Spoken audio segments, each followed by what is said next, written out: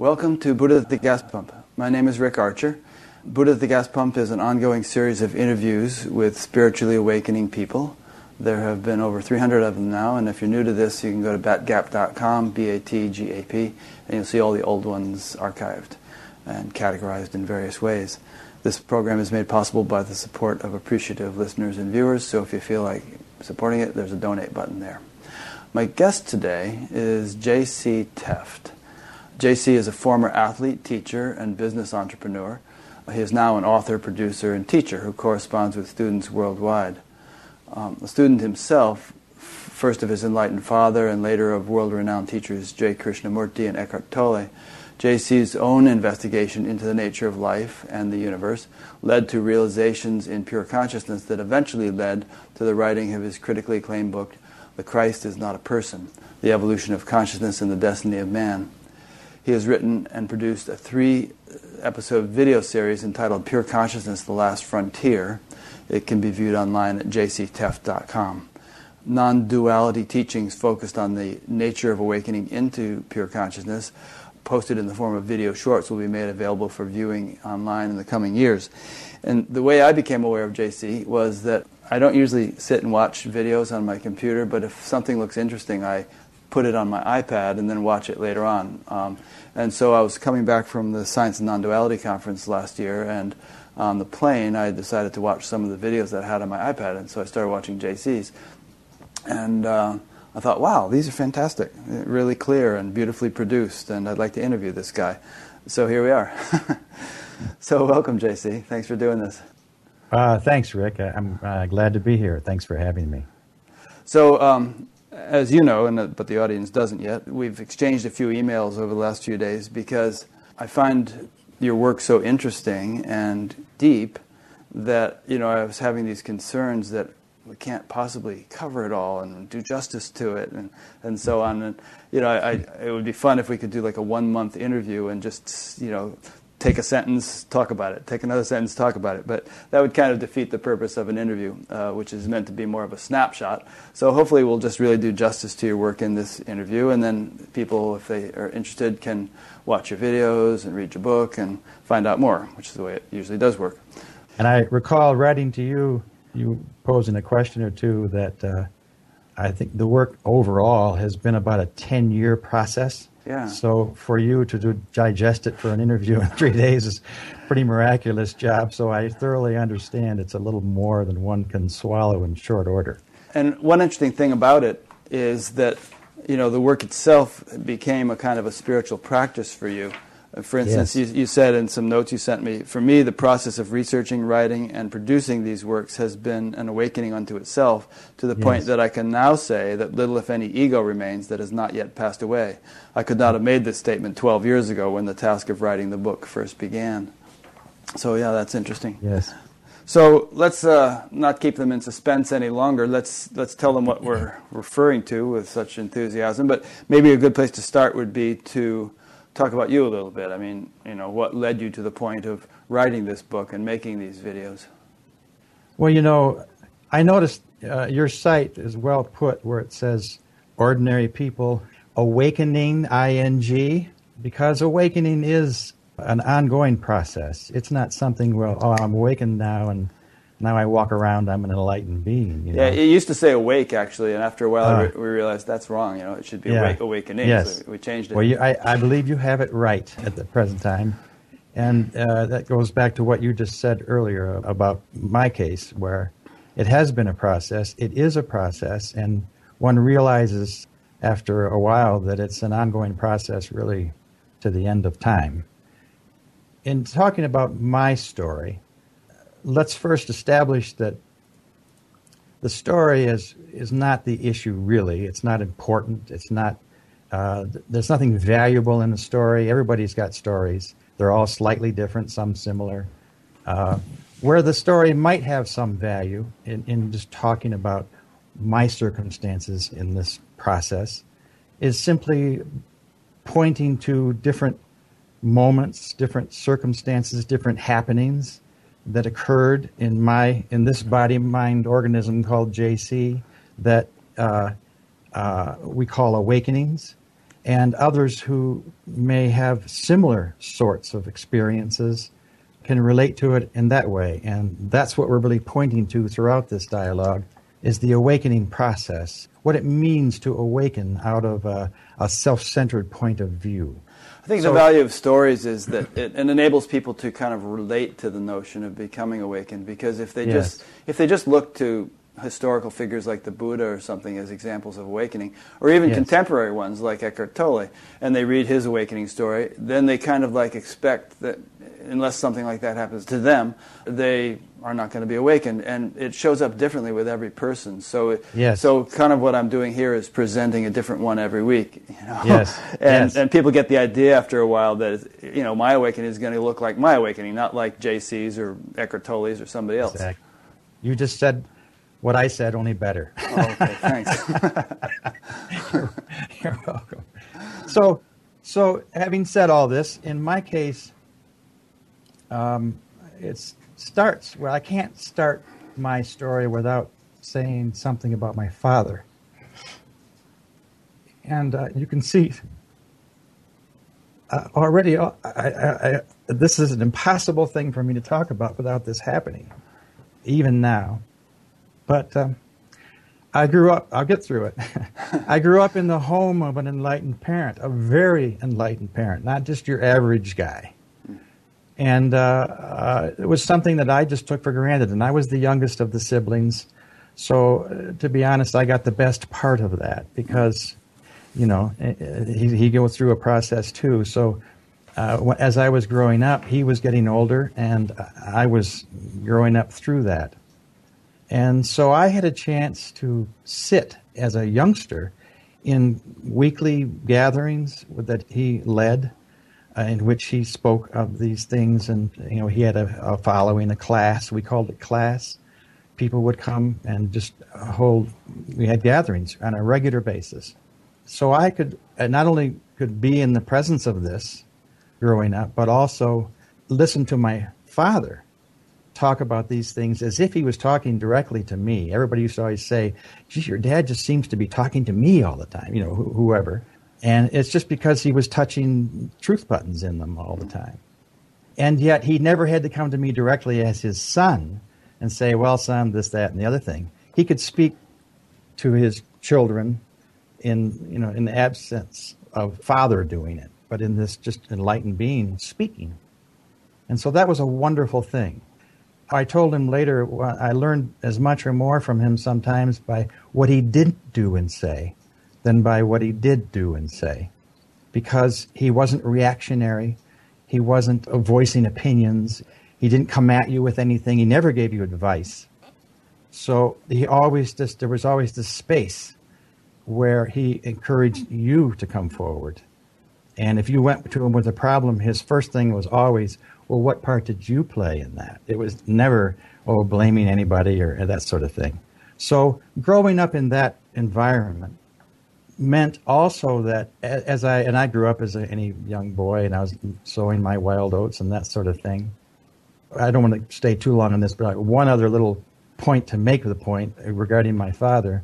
In high school, for instance, I had the car one night, and we went out, and we were kind of hot riding the car around, and by the time I got home, the car was kind of pa-tum. And I parked it and went to bed, and the next morning he got up and went to use it, and he could barely start it. It was, and this was back in the day of spark plugs and that sort of stuff. So he had to take it in and spend a few bucks to have it all retuned. He didn't say anything to me about it, except after he did it, he came back, and he just asked me, he said, "The car was sort of running funny and so forth. Do you know anything about that?" He didn't blame, he didn't accuse, he didn't penalize. And I no, I don't know anything about that. But in that wonderful, beautiful way, I knew that he knew. And he didn't have to say anything. Because from then on, I never brought that car home that way again, as an example. And that's the way he taught as a parent. That's the way he taught. So now later, I'm in my 20s. I experience, if you will, my first initial awakening. I got to just say, it reminds me of a Dan Fogelberg song, "Leader of the Band." He said it's about his father, and he says his gentle way of sculpting souls took me years to understand. Yes, beautifully put. And that would apply to my father. So my age might have been 25, 60, 70, in that realm of things. This is where the teaching, in the biblical teaching of Jesus, where two or three are gathered together in my name, there am I in the midst of them. And there am I meaning not Jesus in the midst, but Christ consciousness, pure consciousness in the midst. And the in my name part is in the name of pure awareness, in that mold. So I had a dear friend for 2 or 3 years, and after college, and we both were kind of, in no man's land and kind of started wondering about life, and we started talking about these things. And I never talked about my father's teaching to anybody outside of the class people. She started inquiring, and I started opening up, and then she was, oh my goodness, and she wanted to know more, and so we started sharing this sort of thing. And one day we were out on her front porch, spending the whole afternoon just kind of whiling away the time and rocking in a chair, literally, like two old folks. And she started pressing me about, why don't you give your life to God? And I said, I'm not ready yet. Forgive me. This will go away when I get away from the personal stuff. I'm not ready yet. I still have things I want to do, be my old self kind of thing. And she kept pushing that button. She kept repeating, no, do it right now. Say it out loud. So finally, just to get her off my back, I just said, okay, from this moment on, I give my life to God. And I just barely got those words out of my mouth. And the only way these are metaphorical things. They aren't literal.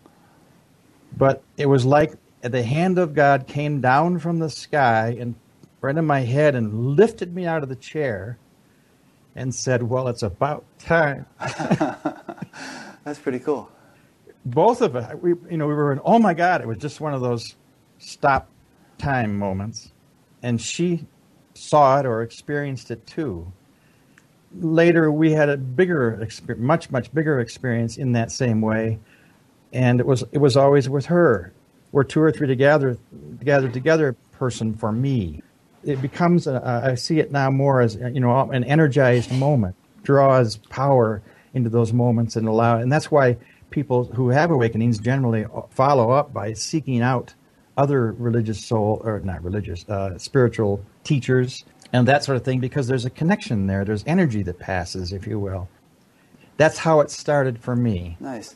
Incidentally, I just want to interject here that I think it's very beautiful that you become emotional when you think of your father or this incident. And it reveals, it sort of verifies something which I often say in this show, which is that spiritual awakening doesn't just mean sort of an awakening of consciousness, but it also involves the blossoming of the heart and other faculties as well. So there's nothing cold or sterile or bland about it. It's a very rich, multifaceted sort of development. Passion, love. Yeah, all that stuff, all that good stuff. Yes, well said. Because sometimes it actually is presented in a rather cold light, and people kind of brush off suffering as mere illusion and things like that. And but you see the greatest exemplars of spiritual awakening not behaving that way at all, having great compassion for the world. I think that comes a lot from the individuals who actually have, and I have this. This comes from my mother. Mm-hmm. A tremendous amount of energy. I've always been one who I can work 24 hours straight and not stay attuned to something, focused on something, etc. And that's just always been true. That's a born-in quality, built-in quality. And I remember my father even telling me once that all that energy that's in you someday will be a valuable thing. He could see that. I was just coming to understand it better. That's great. So, having said that, these awakenings for me have come in a variety of ways.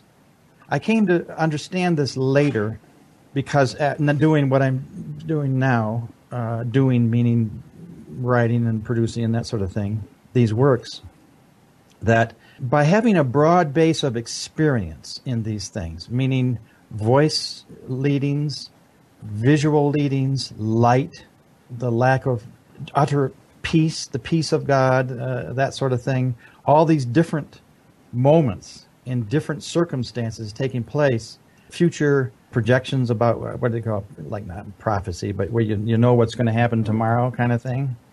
So that when I read that other people are attuned in those ways, I get it. In other words, it's not that I'm so highly attuned in all these ways. It's just that I understand, yes, I can look at all of that and go, yes, I understand. And I think that part of that is because of that's provided a foundation for the writing now and the producing so that I can read stuff and get it makes sense to me. Along those lines, then I had the great fortune, you see, of going back to this father of mine in later years, and we could talk about it, and he could give me further guidance. So he became my spiritual guide, if you will. And for the last, 10 or 12 or so years of his life, we were best friends, and we spent quite a bit of one-on-one quiet time together just working through these things. So that was very helpful for me. At one point, let me come back to that. I want to bring Krishnamurti into this, too, because he's the other fellow who has meant the world to me. Not the world, but the not the world. The non-duality fact. After experiencing some awakenings, and the awakenings generally, we're speaking of them in terms of they displace the center of me, at least momentarily, so that suddenly there's something much bigger going on. And once one happens, and 2 and 3 happens, you realize, oh, there's something much bigger going on. And it's not my mind thinking this stuff. It's not just a higher thought. It's a whole nother reality. And of course, when you get a taste, if you will, you want more. You want to open up more, and that sort of thing. And that's where the seeking comes in. So then you start reading books. And I, of course, like so many people, reading a lot of spiritual books. And I would go into libraries and or the library and kind of walk along and almost just wait for a book to jump out at me. And this happened one day with Krishnamurti. I'd never heard of the fellow before, and I just walking along the library, and I saw this book, and I forgot what the title of it was, but I just pulled it off. I opened it up, and I read one page, and I just dropped my jaw. I said, oh, my gosh, this is the most beautiful thing I've ever seen. So I took that book home and read it, devoured it, and another one, and I just pretty much decided, okay, this guy's, he knows what he's talking about. I don't know, he knows. And I gave it over to him, so to speak, and rather than going through the process of challenging him, like, oh, well, what does he mean? I just said, okay, he sees into that better than I do, so I'm going to wait for that to show as to what he means by that. And I approached all of his teachings in that way. And then I found out he still was living, and he was teaching, giving talks in Ojai, California. Holy smokes. So I flew to Ojai and got involved in that. Sat 2 weeks of living in a tent and just going to those talks. And in his presence, without going into too many details, I mean, it was magical. That's a bad word, but I came home once, and it was for 10 straight days. There was just absolutely no conflict in my body. It was just absolute peace. And I thought, oh, I hope this just lasts forever and ever, and it didn't. It starts to come back, But he had that impact on me. He and I sometimes would just look at one another, and he just see right through me, and I knew in that second he knew more about me than I knew about me. So he's the other fellow to just put side by side with my father. Krishnamurti is, I said this often, the purest human being I have ever met in person or in print. And that includes the Buddha and everybody. He's absolute purity of soul, he was. So I felt absolutely fortunate to have had a chance in the last years of his life to be in his presence. So now we come back to my father, and he announced toward the end of his life that he was going to have a class. He loved the Bible. That's how he got introduced to it all. He was not a churchgoer or anything, but he was interested in literature, and he was actually majored in lit in college. And he took a class in Bible literature. And that's the first time he'd ever read anything in the Bible in his life. And all of a sudden, there was just so much in those stories that was beyond what was being taught in the class. And so he ended up using the Bible as a tool to sort of open him up. So he forever referred to the Bible. At the end of his life, he decided he was going to give 12 classes specifically on understanding the unfolding of consciousness as it shows throughout the Bible. I attended, I think, every but one of those, and I taped them, and I took copious notes. I kind of got in my head that it came to me that someday I might write about this stuff. And later, when he had cancer, and he was effectively on his deathbed, and we spent the last, I'll say, 6 weeks or so pretty much together most of the time. And during that time, I had started writing the book that became The Christ is Not a Person later on. But it was clear, even I knew I wasn't really capable of writing this book then. So it came to me that I should go clear this with him. So I took this file with me that I had of stuff and went into his room, and I just set it down this day on the side, and we were visiting. And before I even brought it up, he suddenly just changed topic and just said, "Sonny, come over here." Not one of those moments. And he, and a little closer, no, come over here. I ended up putting I'm sorry. It's okay. Putting my head on his chest right here. And he just started stroking my hair. And he just set down the idea of writing a book. It's not ripe yet. You hadn't even told him you were thinking of writing. I hadn't even told him. Yeah. He knew by picked up on it. Yeah. And he was given that information, but that he was aware of that was going on. And there wasn't even an ounce of resistance in me about that. I just said okay, and I was tearing up then. Mm-hmm. So I took that file back and I put it in a box with all my other stuff, put it up on a shelf, and it sat there for almost 20 years. Wow. So I was then later in life kind of going through a transition again, and the same thing happened. This is where I got introduced to, I hadn't heard of Eckhart Tolle before. In fact, I hadn't been reading a spiritual book for years. I was in the library and ran across The Power of Now, and I just picked it up, started reading, and oh my gosh, I took it home and devoured that. And that sort of reignited the book thing. So I pulled the stuff off the shelf and started going into it, and just spent several years just organizing all the data and putting it together in some chronological order, and then just started writing. And you said it in the first of our interview that the process of writing the book was all part and parcel to the awakening process. Yeah.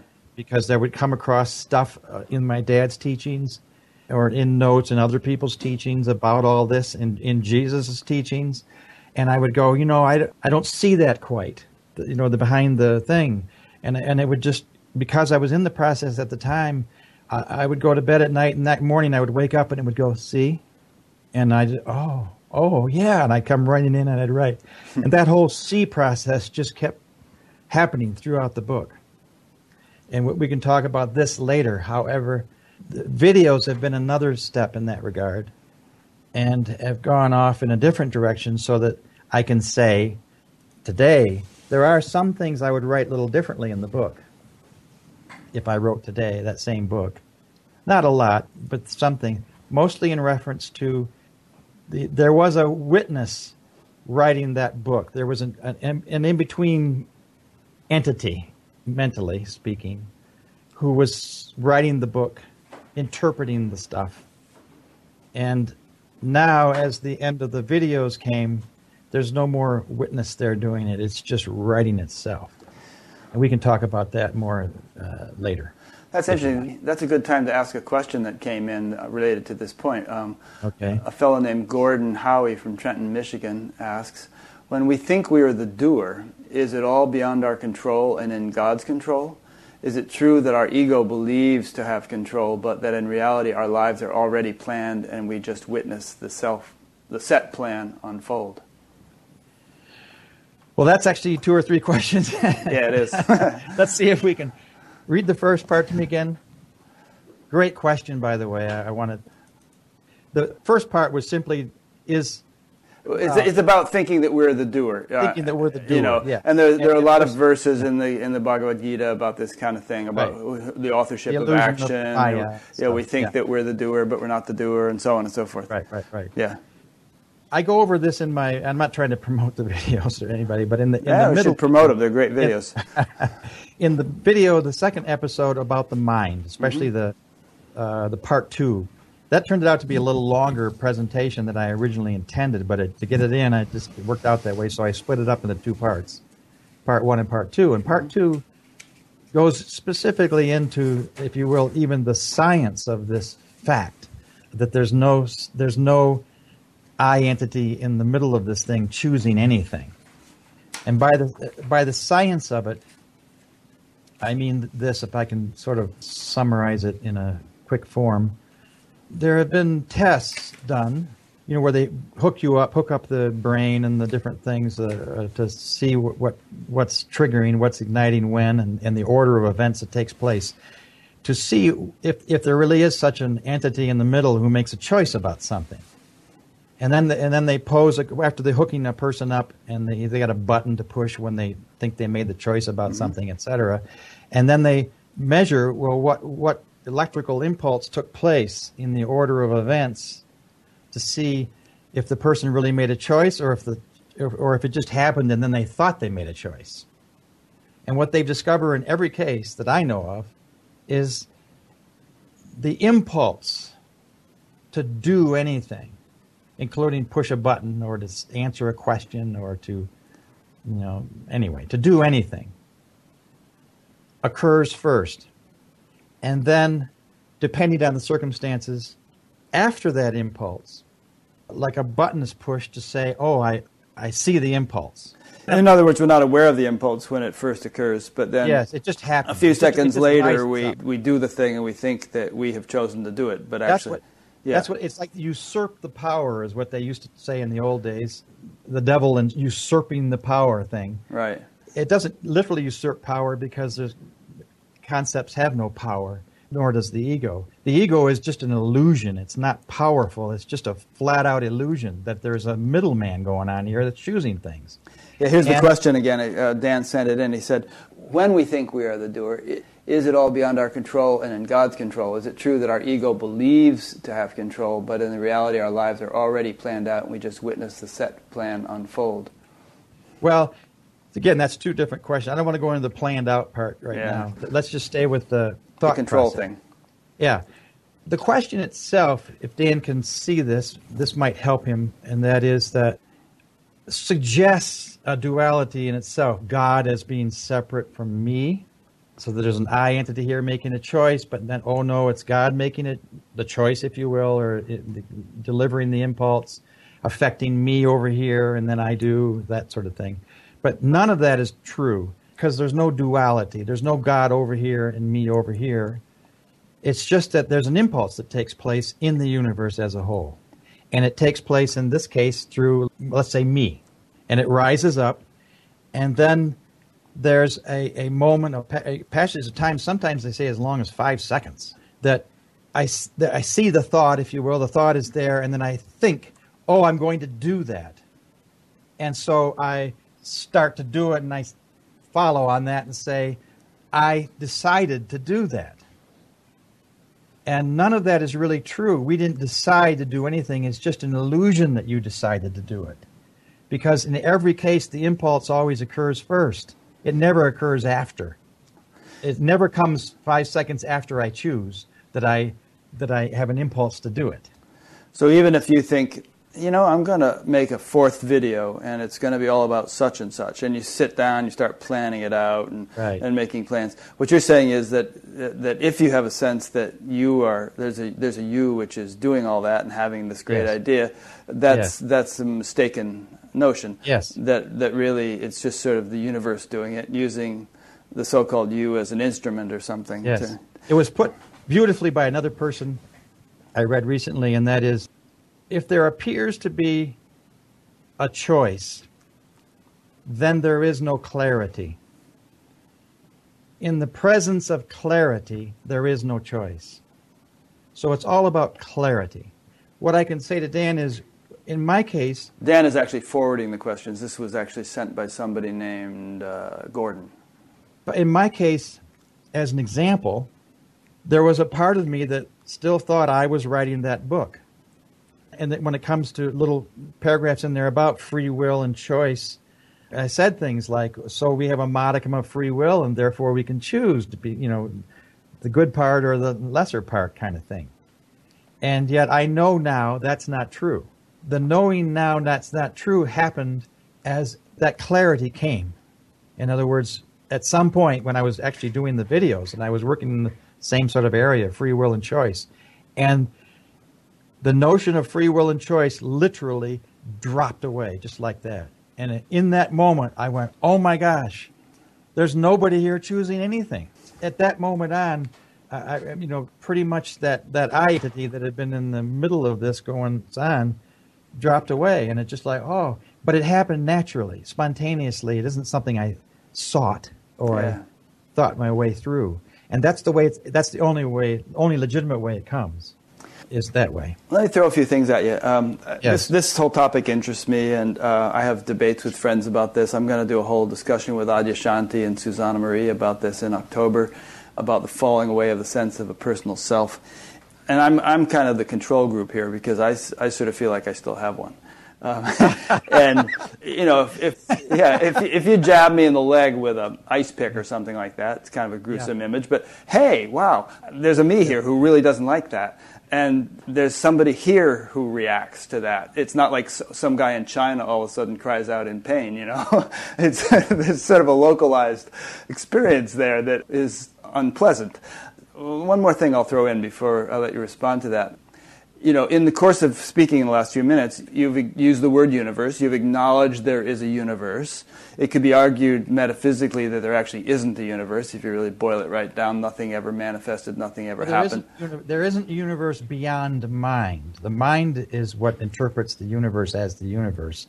So when you talk about what's beyond the mind, then you're also talking about what's beyond the universe. Okay, we're going to have to get into what we mean by mind. But what I would ask is, if we acknowledge that there's a universe, then there's all kinds of things in that universe. There's a body, for instance, that has eyes and nose and senses and whatnot. And if there's that, then why can't there also be subtle components? There's a sense of sight, there's a sense of hearing, there's, they call them the indriyas in Sanskrit, the kind of the subtler aspects of the physical senses.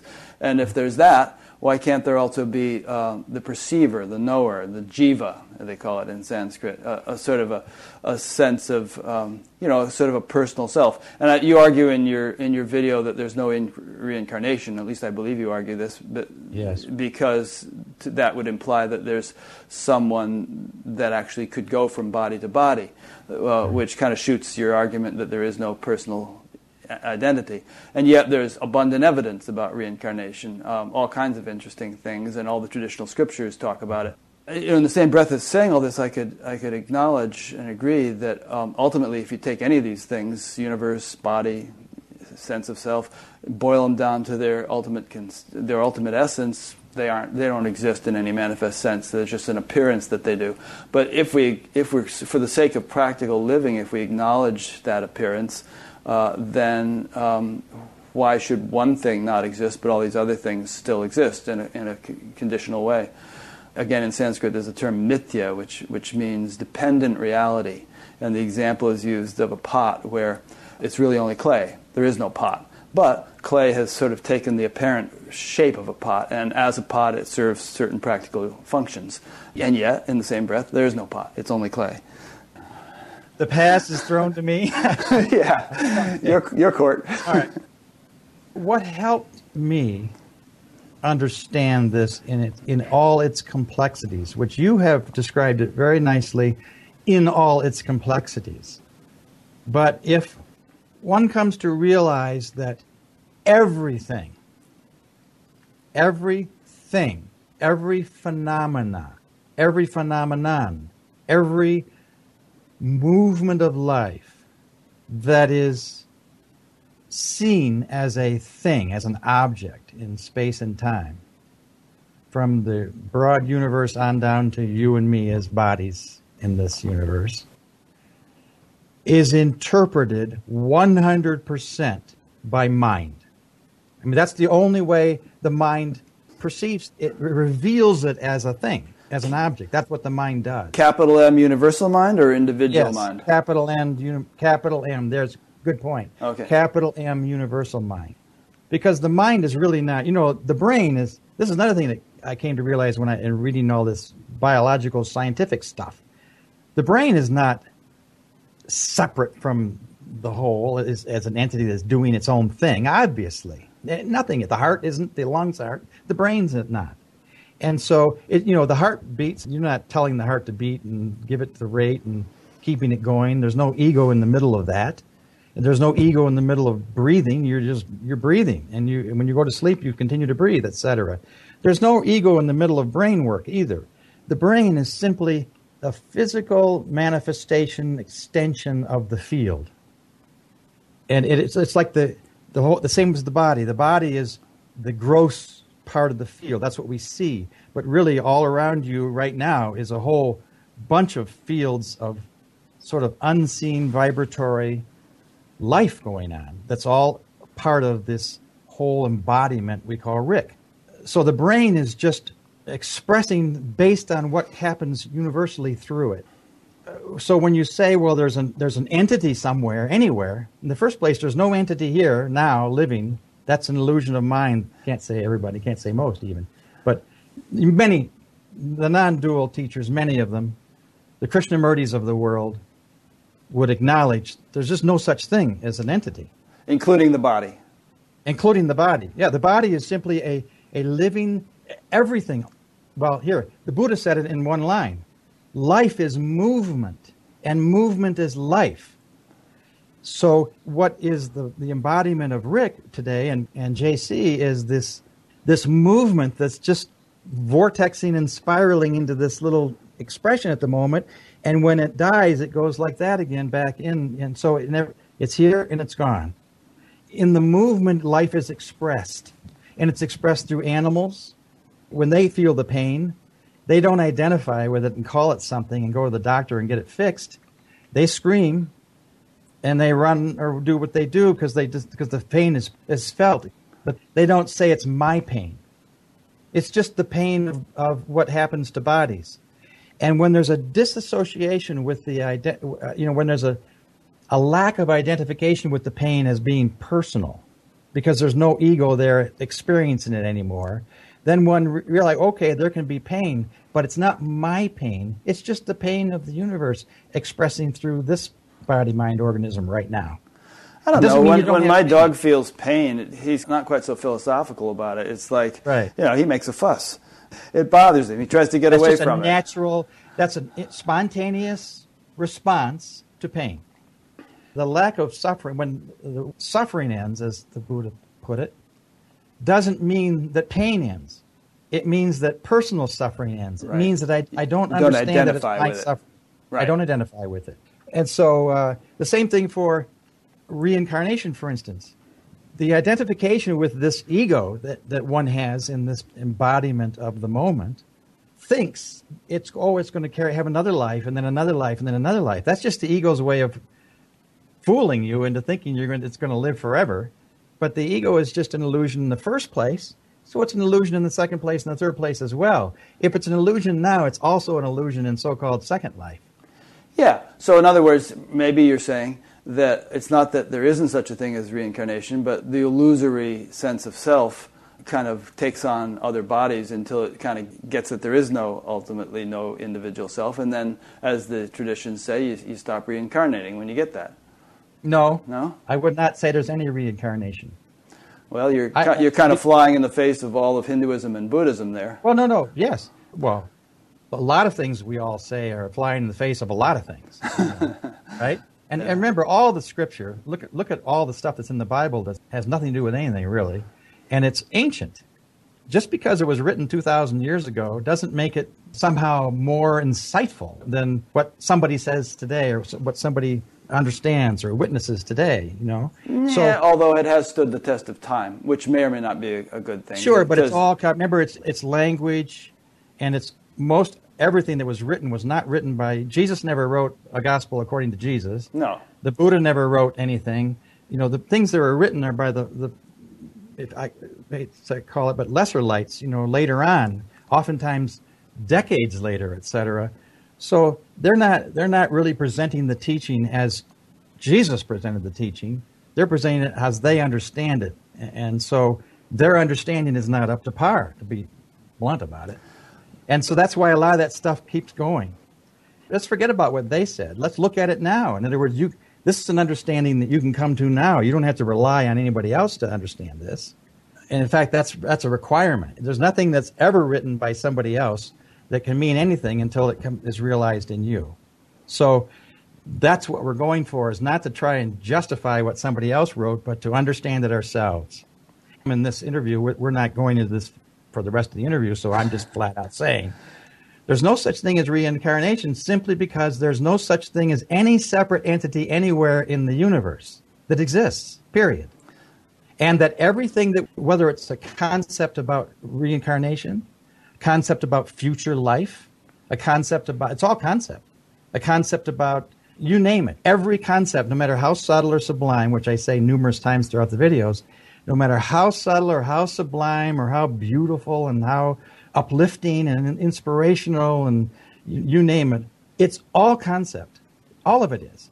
So what happens when we awaken, when a genuine, we awaken and then the ego business drops away, is that there's a clarity, there's a realization that all phenomena, what we're talking about or pointing to, is what is beyond concept. We're not trying to explain one concept versus another concept, or trying to say this concept is correct and that concept is not correct.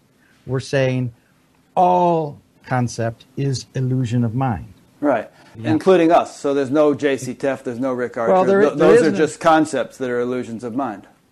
The concepts that I remember reading one guy, and he was talking about as if when you turned around, I was in my family room downstairs, and I was standing in front of the fireplace. And I had read this guy, and he was talking about, well, if you turn around, and it's like the fireplace isn't there anymore because you're not conscious of it. But, of course, I know the fireplace is there, even when I'm turned around, and somebody else looks at it, and they see the fireplace. So the fireplace is there. It's just the interpretation of mind in this conscious expression moment is either it's in the mind, it's in visual view, it's perceived right now, or it's not perceived right now. If it's not perceived right now, then it's still a concept in my mind. I see it, as an image in my mind. So all of that, a lot of times people will say when they've had this, what I call sometimes grand mal awakening, a la Eckhart Tolle or something, why it's just like the whole world is obliterated, because awareness is what is aware of these phenomena, and it's awareness that is changeless and formless and eternal, not the phenomena. All phenomena comes and goes, changes. You live, you die. It all is just the living movement of life. That's the Buddha's teaching. Life is movement, and movement is life. If it's not in movement, it's not life. So if it's just pure awareness, it's not life, it's just awareness of the movement of life. So it goes back to when I got that picture of the mind is all phenomena, and that which is other than mind is non-duality or non-phenomena, then what we're pointing to is here's the phenomena over here, mind, and here's the non-phenomena over here, not mind, beyond mind, other than mind, as Krishnamurti used to call it a lot. And the awakening occurs when this mind stuff falls away and one realizes that the other than mind is what is the truth, the reality, and whatever appears and disappears in mind is the changing, forming, stuff that just comes and goes all the time. Yeah, no, I'm good with that. And obviously, again, there are all sorts of traditional expressions of that in the Upanishads, which you quote quite a bit. The point I was trying to hit on, which I don't think we've quite resolved, is that if we regard the universe as an expression of mind or as a concept in mind, cosmic mind, we're saying, we're acknowledging that at least provisionally, conditionally, there is a universe. It's, ultimately perhaps not there, but conditionally, provisionally, as an expression or a manifestation of cosmic mind, then that doesn't put any limits on what phenomena in the universe can contain. If it contains gross physical bodies, then it can contain subtle bodies. And subtle bodies can transmigrate. And if it contains flesh and blood life forms, it can contain subtle life forms, such as angels and devas and all that stuff, subtle realms. And, ultimately they can all be boiled down to the absolute oneness. And we can argue that they don't exist because everything is ultimately nothing other than that. But in a conditional sense, we can accept them as, changing phenomenon, which are part of the whole cosmic play. Yes, the only thing I would add to that is that it doesn't really make a difference, does it? When you talk about the physical plane or something, and then there's other dimensions or the subtler and and we get more and more refined, and as you say, it is all part of the universe. Yes. But the problem with it is there's some sort of a differentiation to say that, well, this is somehow more of a refined concept or a purer way of seeing things. The subtler the concept, the more pure is the insight. And I would say it's all mind. In other words, there's no such thing as a purer concept versus a less pure concept. It's still the dimension as interpreted by mind, the afterlife as interpreted by mind is still in the realm of concept, and those realms are not pointing to pure consciousness. They're just pointing to other realms, other concepts. And the problem with the religions that have come out of these things is that they point to that and say, well, you should desire something to become this subtle being in another realm because that's what you, so do these, whatever you do here to become that. And all that is just more becoming, all operative in the realm of concepts of mind. Oh, I agree. I mean, you can do that. Yes. If you want, you can be, or not, or if you set it up that way, you'll end up being reborn in some subtle realm and live there for a long time, and then you come back or whatever. But that doesn't mean you've grasped the ultimate reality, or that's ultimately what you should shoot for. Is Well, I wouldn't use those words. You can do that. You can't. Yeah, do yeah. anything. I know. I know. I'm getting picky here, but there's not a. It can happen. I had a wonderful, someone wrote me a couple days ago about the videos. She had watched the last one that was recently posted. And she said in watching the video, she said, I'm paraphrasing, so some things that I believed I was kind of awakened or, whatever, they started dropping away. And I began to see that all those little subtle things that I, was still attached to, are just more attachments to mental constructs of mind. So that the sooner one realizes that it's all mind, the sooner one drops, the sooner the egoic tendency to identify with any aspect of mind drops away. Then there's no more argument about, well, this is something I'm going to become something, or in another life, or all those things are just, well, if you want to believe that, go ahead, but it doesn't have anything to do with what we're talking about here, see? I think you can acknowledge the, all sorts of mechanics of the universe, subtle and gross, without identifying with it. You can acknowledge that maybe it works the way we've been alluding to, with other realms and other lives and all that stuff, but it doesn't mean you necessarily identify with that or are caught up in the illusion of it. It just means that, there's a story about Shankara.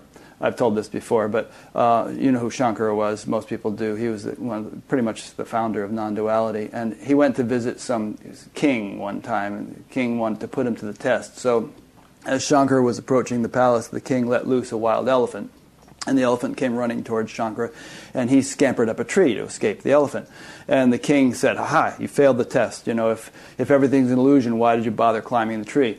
And Shankara said, "Well, the illusory elephant chased the illusory me up the illusory tree." Right. So if we're going to function in the world, and obviously even if to make a statement like that, there's all sorts of words that can trip you up, like we and function and world. You can kind of cut to the heart of all those. We can't avoid the words because that's right, how we right, and we can't avoid the what those words represent if we're to live as human beings.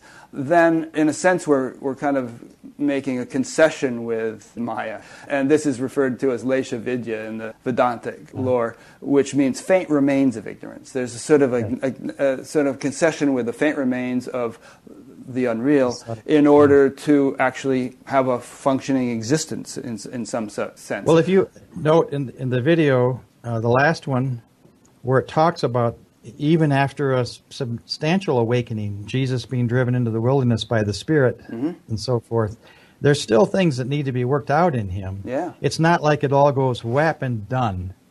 I remember reading about Eckhart Tolle, for instance, where he had this grand experience, awakening, but he was 5 years after that, exploring and dealing with what just happened and so forth. And there's a lot of stuff. It doesn't just all disappear in an instant. So you're right. In the field, there's stuff it's been here for thousands of years. It still has some strength in it. Yeah, and the Buddha continued to meditate all his life. Yes. So it's go ahead. That's unfair of me to ask, because I'm sure Adyashanti would be chagrined to have someone else say what he. But how does Adyashanti see this? I can't quite answer yet. You'll have to wait till October. There's a whole course he gave on the falling away of the sense of personal self, and I'm only part way into it, and I'm really going to study it and listen to it thoroughly before October. So you'll have to just stay tuned. Get back with me on that. I'm interested. I will. That's going to be videoed sometime? It will be. In late October, it'll be up on Batgap. Here's a question that came in that I think pertains to everything we're saying. I have to lean over slightly to read it because there's a camera in front of my screen. This is from Dan in London. Following on the previous question asked by Gordon regarding who is really the doer, interesting point about the impulse occurs first, which I completely understand. I know science has proven this in that instruments can see that neurons fire before the thought to do the action arises. However, is it also not a form of yoga to avoid acting on impulses?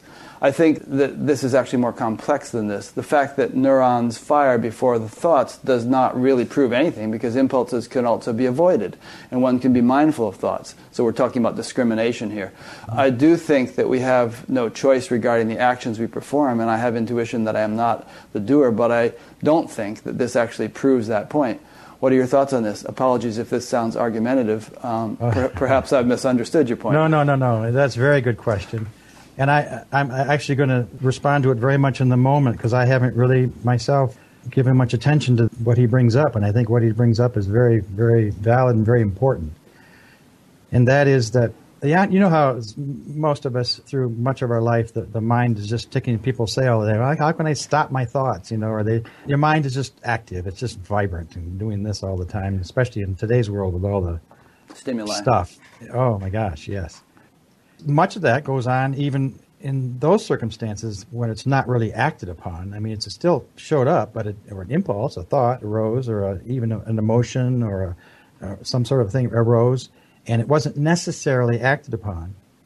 And so, as I'm seeing it now, as the question was posed, that the difference is there's a tendency in, forgive me for putting it this way, but in a non-awakened environment to flit all over the place as things arise and identify with this, not identify with that, resistance, push, take, conflict, all the different stuff that goes on that creates this circumstance, which is in the peace, in the calm, in the stillness. Whereas when that stuff is not active like that anymore, then there's another thing that happens in the stillness, which is a movement. It's less about an impulse and more about just a push. It's kind of like pushing you over the edge and saying, this is something that needs to be moved upon. And you do, because you're moved to do so. And there are other things you look at and you go, well, I don't have any reaction to that. Even though the thought is there, there's just no reaction to it. So the more that comes into play, that process, then it's not about, the impulse is there, but the calmer, the stiller the less and less reaction, to the point there's barely any reaction at all. And the only movement that takes place, and we'll call it an enlightened beingness, is the actual movement to do so. And that's something that's a little more powerful than just a thought arising, if you know what I mean. So that, I forgot how he put it, but the questioner said something like, we don't respond to things and don't react. So what's that? That's like a choice, or that's like versus the impulse, etc. It's more, I guess, what the power of it is. Yeah. And if there's a lot of power behind it somehow, and the freer you are from identifying with more, it's just the natural spontaneity of the moment. That's the universe living itself through you, or as an expression of you.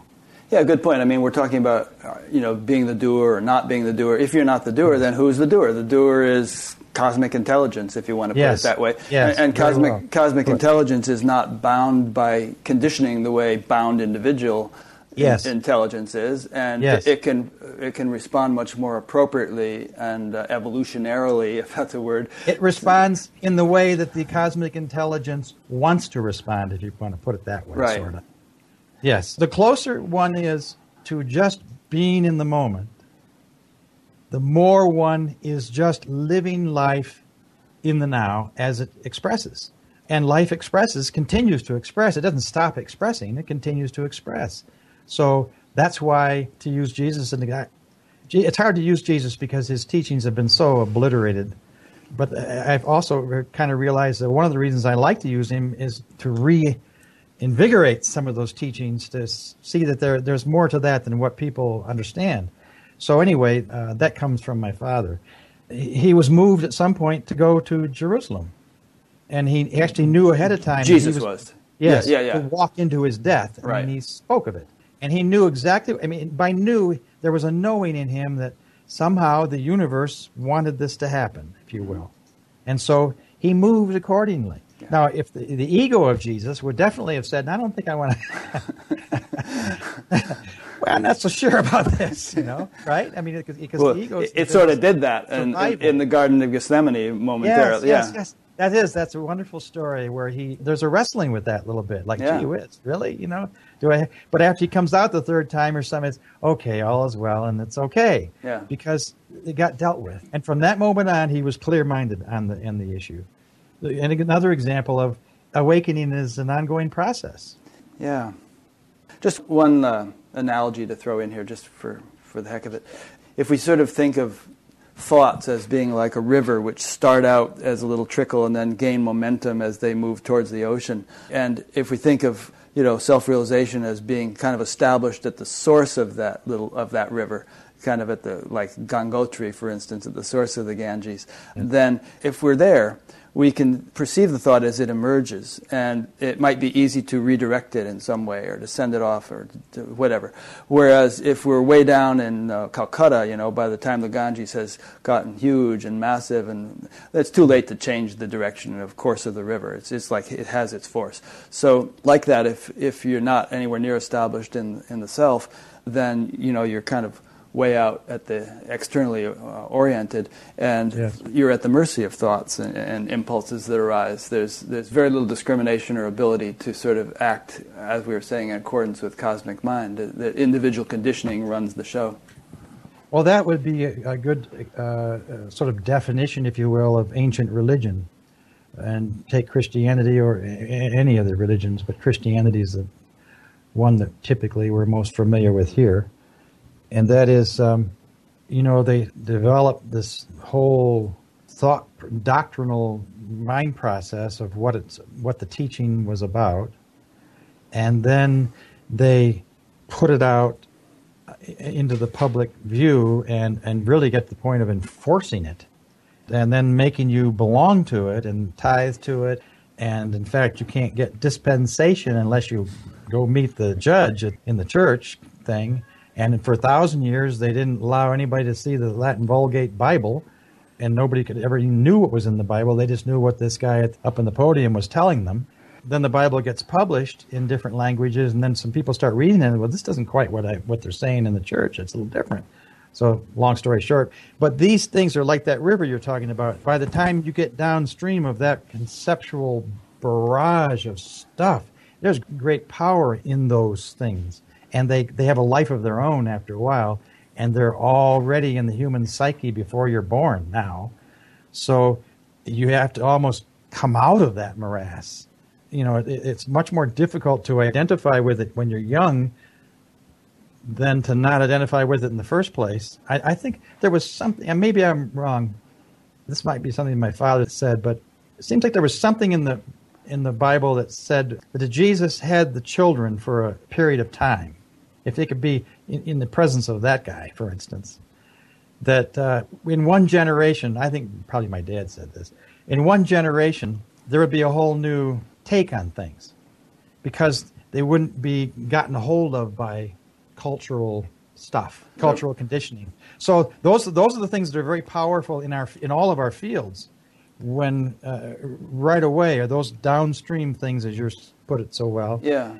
And that the less we're attached to that downstream stuff, the better chance there can be for awakenings. Freedom and flexibility. Yeah, I mean, I was talking of it in terms of individual conditioning. You kind of put it in terms of societal conditioning, but I think it's the same dynamics. It's all the same whether you put it into a person or put it into society. It's all conditioning. Yeah.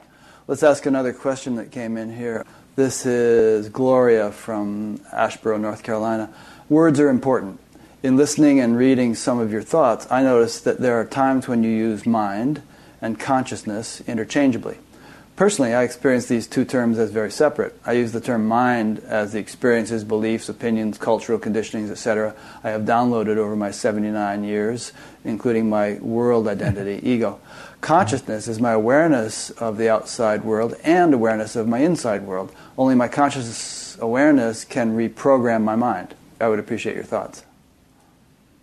She has a valid point, I guess, in that, and forgive me if I've used it in such a way to make it seem as one and the same, because it's like in my videos, I used David Bohm's wonderful implicit theory. And explicit order, yeah. Yes, implicate and explicate, and the explicate is the expression, the actual phenomena, the expression, and the implicate is the source out of which it arises, and so in the explicate, everything that's viewed out there, perceived and conceived, could be be in the realm of consciousness.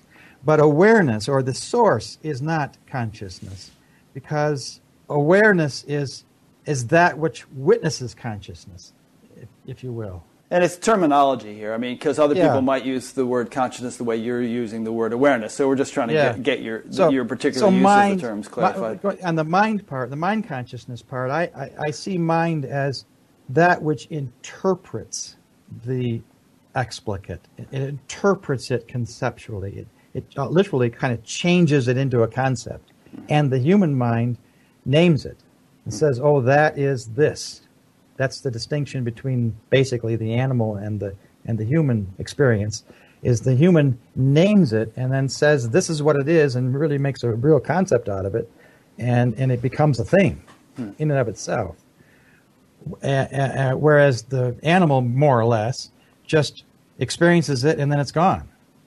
So they don't identify with it. And in that sense, the animal is sort of closer to just spontaneity than most humans are. So mind is the interpreter, if you will. It's what delivers the concept in its form that it is. And consciousness as a whole includes the whole, whatever all the vagaries might be in the explicate order of things. I guess that's how I would say it. Okay, I hope that helps. I might as well throw another question in here, and then we'll kind of move on. This is Prithivi from Boston. She says, hi, JC. You mentioned that Krishnamurti had a deep influence on you. How would you summarize your seeing of his core teaching that there is no observer? How does the illusion of the observer come into being? I guess we already discussed the first part, but this part we haven't. How does the illusion of the observer come into being in the first place? How is it related to thoughts and the origin of thoughts? Well, I'm not sure I can say how, other than the best example I can give is one that I gave in the videos where you have the baby, the newborn child. When the newborn child looks out onto the world, They aren't naming it then. They're just proceeding. So they hear sounds and they don't have a name for it. They just respond to it based on how it sits favorably with their perception and all that kind of stuff. That's pure perception going on. But then as they mature, society, parents and so forth, as well as the child just inbuilt, starts to develop this mind which begins to see things conceptually, name them, and then decide whether it's good, bad, and different, and labeling and going into all that process. That just happens naturally as a part of the human experience of living. What comes out the other end, if it does at all, is realizing that whole identification process is not useful because we start believing that those concepts we hold are us, are me. I think I'm this kind of person. I am capable of these kind of things, but I'm not capable of those kind of things. People like me. People don't like, all the stuff. And that becomes who we think we are. And it's those attachments that are the illusion. And when the illusion drops, we realize we aren't those thoughts, those concepts. But that doesn't mean that thoughts and concepts don't continue to arise. It simply means they arise, but we know that that's not us or me. That's just a thought arising. Yeah, there's a fine point here, which is it's not that concepts and thoughts aren't useful. It's just that the identification with them isn't so good. Yes, because you got to know this is my bicycle and this is my mother and this is my spinach or whatever. Yes. For daily living, concepts are useful. It's becoming so attached to them that I not only think I'm that, but I want everybody else to be that too. I want them to sign up with my program. I want them to think how I think. I want them to and that's how we get all this social conflict going on all the time. Yeah, it's interesting. I've interviewed some people who clearly remember that as a child they were basically in a state of unity, just a really enlightened kind of state, and that at a certain age they could feel that beginning to be lost, and it was quite painful. And then maybe they went through their teenage years, and then maybe in late teens, early 20s, the kind of the light went on again, and they realized, whoa, I got to get back to this, and they started doing yoga or whatever, and kind of began to regain it. But most people aren't that clear and go through their whole lives in a state of confusion. Right. But there are some blessed souls who come in a very clear state due to the reincarnation. I'm one of those not so blessed souls, if you will. Oh, me neither, man. I don't remember much of anything earlier than 5 or 6 years old. All right, so we've been going on about this and that, somewhat randomly, taking questions and all, but we have your whole body of work that we haven't really addressed in a systematic way, and obviously we won't have hours and hours to do that, but perhaps you would like to give people an overview of what's in your book and what's in your videos, and maybe we'll have some little bits of discussion around some of the points that you bring up. Okay, I can talk about those two broad projects in broad terms. Mm-hmm. I guess I'll reiterate that the book itself, I commonly say it's 5 years in the writing process, in the making. It wasn't literally 5 years because I only worked on it for 6 months in the winter each year, so it's 5 6-month periods, basically. But those were very intense and very, because I was dealing with a lot of material.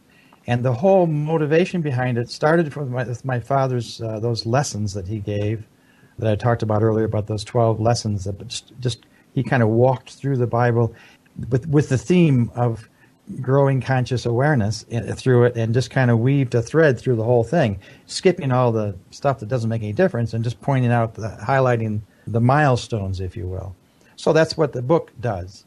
The added thing in the book, however, and this became early on a realization that this was important to do it this way, because I had no interest in promoting Christianity or the Bible as the book of truth versus anything else.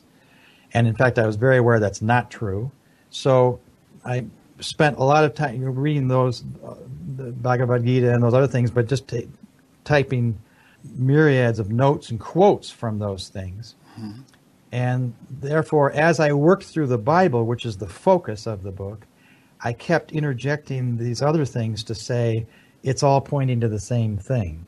And so that you can see in certain Hindu works, you can see in certain Buddhist teachings, you can see in certain other teachings, that they're just using a little different language. He grew up in a different culture, but they're all pointing to the same thing. So I wanted it to be a very inclusive work. And it's proven true because I have had that feedback from people, how they were one of the things they loved about the book is the inclusiveness of it, and how it showed that it's all one teaching. It's just said in different ways or pointed to in different ways. But fundamentally, on the profound level of things, it's all one teaching arising out of different cultures around the world. The perennial philosophy. Yes. So that's the book, however, stayed focused on ancient teachings. It's almost exclusively, it doesn't deal with modern science, physics, any of that stuff. So when I was done with the book, that was the overarching, and also I should say to peel back the layers of doctrinal kinds of things on Jesus' teachings, for instance, and to show that, well, all this Son of God stuff and whatever is not what he was talking about at all. He's pointing to these very same things that the Buddha was pointing to. He was just doing it in a Western culture, which is a little harder take at the time, and he had stiffer things to deal with. So, as he said, one of the quotes, the telling quotes of the whole thing is, I speak to them in parables because they hearing do not hear, and they seeing do not see, and they do not understand. In other words, he couldn't just speak openly to the masses, if you will, because there wasn't a ready public audience to hear what he really had to say. So a lot of the language just gets clouded a little bit. So I wanted to show Jesus' teachings in a different light. That was another factor, as well as some of the prophets. And the other book that I just love, and I refer to it all through commonly, and you may have noticed, is the Genesis, the creation story. Because the creation story is so beautifully written with all this metaphorical reference to the flowering of conceptual consciousness first, and then the possibility of something larger than that later, the tree of life, the tree of knowledge thing. And so I constantly refer to that because I just think it's a wonderful thing that was written back then in the language of its time to kind of point that out, the growing unfolding of something new that was coming, a new dispensation, and the guys like Jesus were the examples of that dispensation at the end. Yeah, there's something you say, actually, in your videos and here and there about a sort of a dawning of, a new dawning of awareness in humankind. Yes. And that Jesus and Buddha and some of these were kind of like the pioneers, but the now forerunners. the forerunners, but now that it's really beginning to flower. Maybe we could talk about that a little bit. Well, you and I are here talking about that, right? Yeah. And you have an audience that's viewing it, and you have the Eckhart Tolles of the world, and the Krishnamurtis of the world, and the Adyashantis of the world, and on and on and on. And there's thousands of people viewing in who have an understanding of this, too. Which was not the case 2,000 years ago, probably. Oh, yeah. No, I mean, you couldn't find, probably in his, no doubt, in his lifetime, Jesus found no one who he could talk to openly, including his disciples. His disciples didn't really understand. They just sort of got a little bit of it. And truthfully, the one guy who understood best was Paul, the Apostle Paul. But the Apostle Paul was not a disciple. He was just a guy who had a knockdown, drag-out, awakening moment. He saw, oh my gosh, this guy isn't who they say he is. He's not the devil incarnate. He's actually a pretty wise guy. I mean, we're just stupid language, but that's whatever wise guy is in Aramaic. That's what he was saying. From that moment on, he himself was a completely different fellow, and he went off into the wilderness for actually 13 years or so, and then he came back after a lot of things sort of worked itself out in him. And then he went out and said, he's the one who really was the important person because he really understood it in himself in ways that others didn't. But that's like one other guy. Interesting that he got zapped like that. He was sort of an anti-Jesus guy, and he was just going along on the road to Damascus and got zapped. You wonder about the...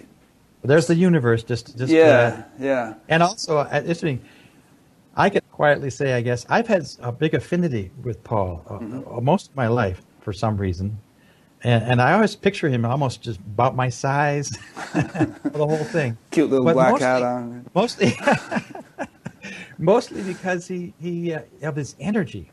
He was a dynamic guy. Dynamic guy. He was out there, doing for the troops and marching along, and so that energy made him a good candidate for that zap down that he experienced. Yeah. If he was just a laid back sort of guy, where that was not likely going to happen. So it's kind of like the lightning bolt comes to where the attraction is. That to me explains that dynamite moment that happened. Yeah. And just to throw a little bit of woo in here to keep it interesting, I believe that the universe, it's not just some amorphous field of intelligence and, okay, now it zaps Paul. There are hierarchies and agencies and impulses of intelligence governing everything. And there are those who perceive these things. But the whole notion of angels or, various beings working on various levels of creation, doing various things, personally I don't have a problem with that whatsoever, or in reconciling that with non-duality. It's just sort of part of the beauty and the mystery and the intricacy with which the creation functions. The reason I bring it up is that, thinking of somebody like Paul, there was some intelligence or intelligent agents who recognized in Paul the capacity to do what he was destined to do, and who were responsible for awakening in him that experience, which led him to go on and do what he ended up doing. So I'm just kind of like bugging you a little bit, going back to our previous debate about about subtle realms and reincarnation and all that jazz. It's like there's no conflict regarding the mechanics of the universe in that way, and regarding it all as ultimately pure, one non-dual, mass of Brahman. Well, I want to woo back at you here. Okay. I see your woo and raise you 2 woos. Well, let me get my woo out first. You raise me. The flaw in what you just presented, and forgive me for... No, it's okay. It's a friendly debate. Being direct about it. That's good. Because I'm not arguing with you. I'm just trying to point out that if there's no entity now, it's an illusion of mind, then there's no entity in all these other things that you describe about. And when you say there are all these subtle beings or whatever making decisions or doing this, they aren't making decisions then, and you aren't making a decision now. You just falsely think you are. I'm not pointing the finger at you. I'm just saying we. The truth of here now applies to this other realms that you talk about. Yep. So one thing that clarity brings is there, in a simple statement, there is no such thing as a separate entity anywhere in the universe. Not in any realm, not in this world, not in the mind. There's no such thing as a separate entity. It's all an illusion of mind. Therefore, everything that arises in the universe arises out of one source, which we call God, typically, and the ancients did. We refer to it a lot as consciousness, because it arises in consciousness. And the source is the one and only source, not multiple sources. And there's not multiple entities out here making decisions about that source arising or deciding to help this and to do that. There's no doing going on in that other realm any more than there's doing going on in this realm. It's all an illusion of mind.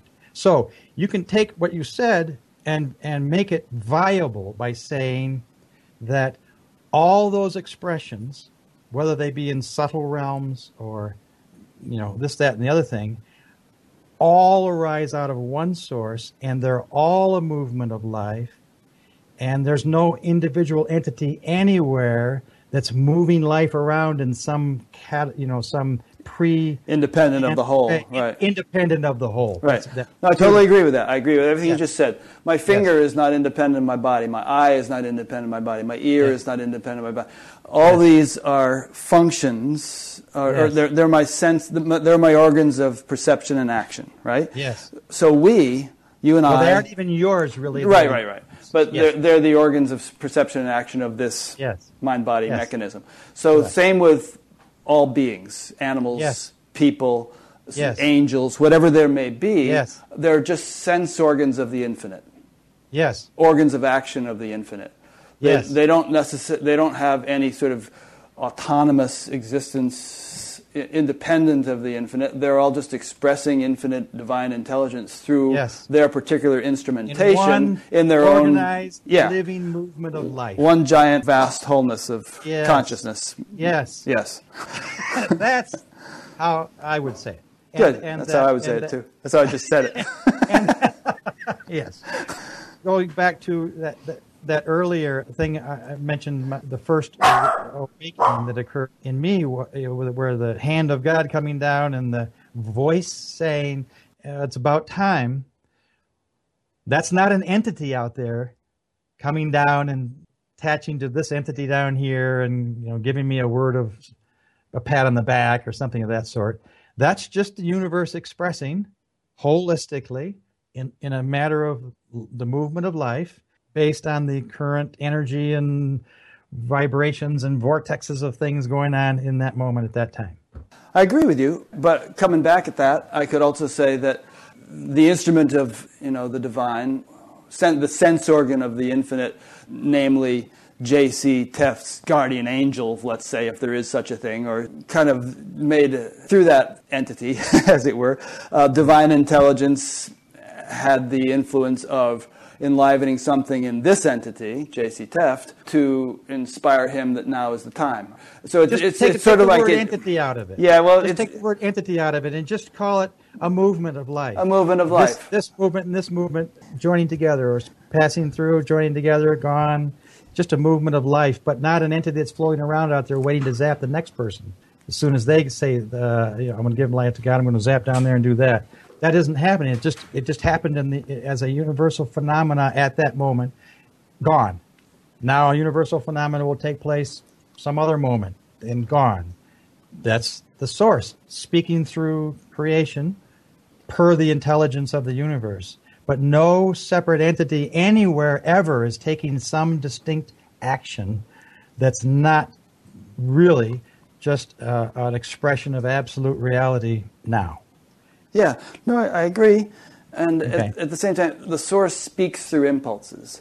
There are impulses of intelligence. They are ultimately just the way the ocean rises in waves. And the waves are nothing other than ocean. There's nothing but ocean. But yet, we see waves. And so, intelligence, the divine universal intelligence expresses in various forms and phenomenon and impulses. It's really only the puppeteer's hand is in the puppet. The puppet has no separate volition, but still we see puppets, and they may be gross puppets, subtle puppets, powerful puppets, weak puppets. It's just all the divine expressing through all these various forms. In the now, in the moment, constantly. Exactly. Yes, because I'm a writer, and what generally, and what is produced is out there in stone for however knows long. Mm-hmm.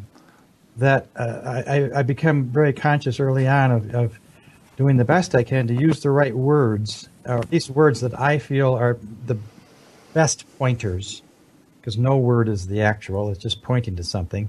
And I also got to develop a consistency so that I try to use the same word consistently through all the works, which keeps it so that people know, when he says that word, he means this kind of thing. If I'm overly challenging you on some of the word choices that you're using, it's just because I've gotten in the habit of not using that word for that description of things, and that's just my habit. Sorry. No, it's okay. I think it's important, actually, because if we're going to use words, which we have to, if we're going to talk, we have to agree upon their definitions. Otherwise, we're speaking two different languages, Tower of Babel kind of thing. So I think it's important that we clarify and agree upon definitions. And I also, in a larger sense, feel like the whole broader spiritual community needs to evolve in this respect, not only in the use of words, but in the understanding of what the potential is for awakening and development of consciousness. For instance, you and I spoke in the very beginning of this interview about the awakening being an ongoing, never-ending kind of process. Okay, well, if that is the case, then what are the various stages of it? And if this tradition over here is talking about this experience and that tradition over there is talking about that experience, are they talking about different stages? Are they talking about the same thing in different language? It would be interesting for the culture to grow in the clarity and precision of an understanding. of the full range of human potential in the spiritual sense, so that we understand it much more precisely as we do more objective things that science studies. So going to my word thing, here's an example. I would not use the word stages, because the word stages implies level, specific. Here's a concept, here's a stage, here's a stage. Each stage is a concept. And so I've gotten to look at this consistently as what we've been talking about already, and that is the movement of life. And the present moment of the movement of life is just now, life in the now, observing the movement of life as it happens now. And the ongoingness of awakening is not that any, again, entity is going through a stage through awakening to arrive at some other point on the other end of awakening. I never said there was an end. No, I didn't. I'm just telling you how I see this. It's just that the awakenings, I think that a better word for those things are clarity, where the clarity gets clearer and clearer and clearer. It's like the water getting purified over time. And so it's an ongoing process, because water doesn't get clarified like that. It just moves in that direction as the movement of life moves. Maybe I could say one other thing about awakenings that's, I think, a valid. Awakenings, initial awakenings, happen, of course, in the context very much of a mental constructed being. You think you've developed this self that this is your ego self, right? And then all of a sudden this moment happens that's like, whoa, that's something quite different than this embodiment of self that I think I am. So because that's already built and so strong in the first place, that self, the awakening appears or seems to happen within the self and almost to the self. And then when it goes away or fades, it's like, oh, that happened to me in the past and I remember it, but it's not happening right now, because I'm back to myself. I can say right now I don't have what I call awakenings anymore, because there's no longer a strong self in which awakenings occur. So what it is now is just awareness bringing things to light. It's not experience like some big transformational thing. It's just, That's all it is. Oh, I see. Oh, I see. Oh, I see. And so that in itself is a movement away from mindsets toward pure awareness. And awakenings are part of that process as we go through them. And eventually, it's not a matter of awakening anymore. It's just a matter of clarity. Yeah. And with each new clarity, it's, oh. So there's no stage to it. It's just kind of like the purification of water just working its way through. The dross being burned away. The attachments being lost. The death of the ego, the process that takes place little by little by little by little by little, until at one point in some of these big time guys that we refer to so often, it's like it ain't there anymore. It's just gone, basically. But even in that guy that it's gone, Jesus is still sitting there in the Garden of Gethsemane wrestling with stuff, right? So there's, it's never gone. It's just there comes a point where there's no going back. In other words, you're not going to become that self you once were, become attached to all those things. It's more just realizing, oh, there's an attachment there. And in that realization, the attachment goes. And you keep realizing the attachment, and it goes and goes and goes. And pretty soon, there's hardly an attachment to anything. Yeah, I'm cool with all that. Ken Wilber uses the terms states and stages, and states are more like the experiences you might have, whereas stages are more like stabilized degrees of realization or refinement. And, in speaking of water, you use that analogy. I mean, obviously there are different stages in which we can find water. It can be ice or water or steam, and, it's all water, but just in different degrees of different... It's just applying... Just showing up in different ways. It's applying a concept to that moment. And saying, well, there's water as steam. That's the concept, is the steam. Or there's muddy water. That's water as the other way. So it's applying a concept to it.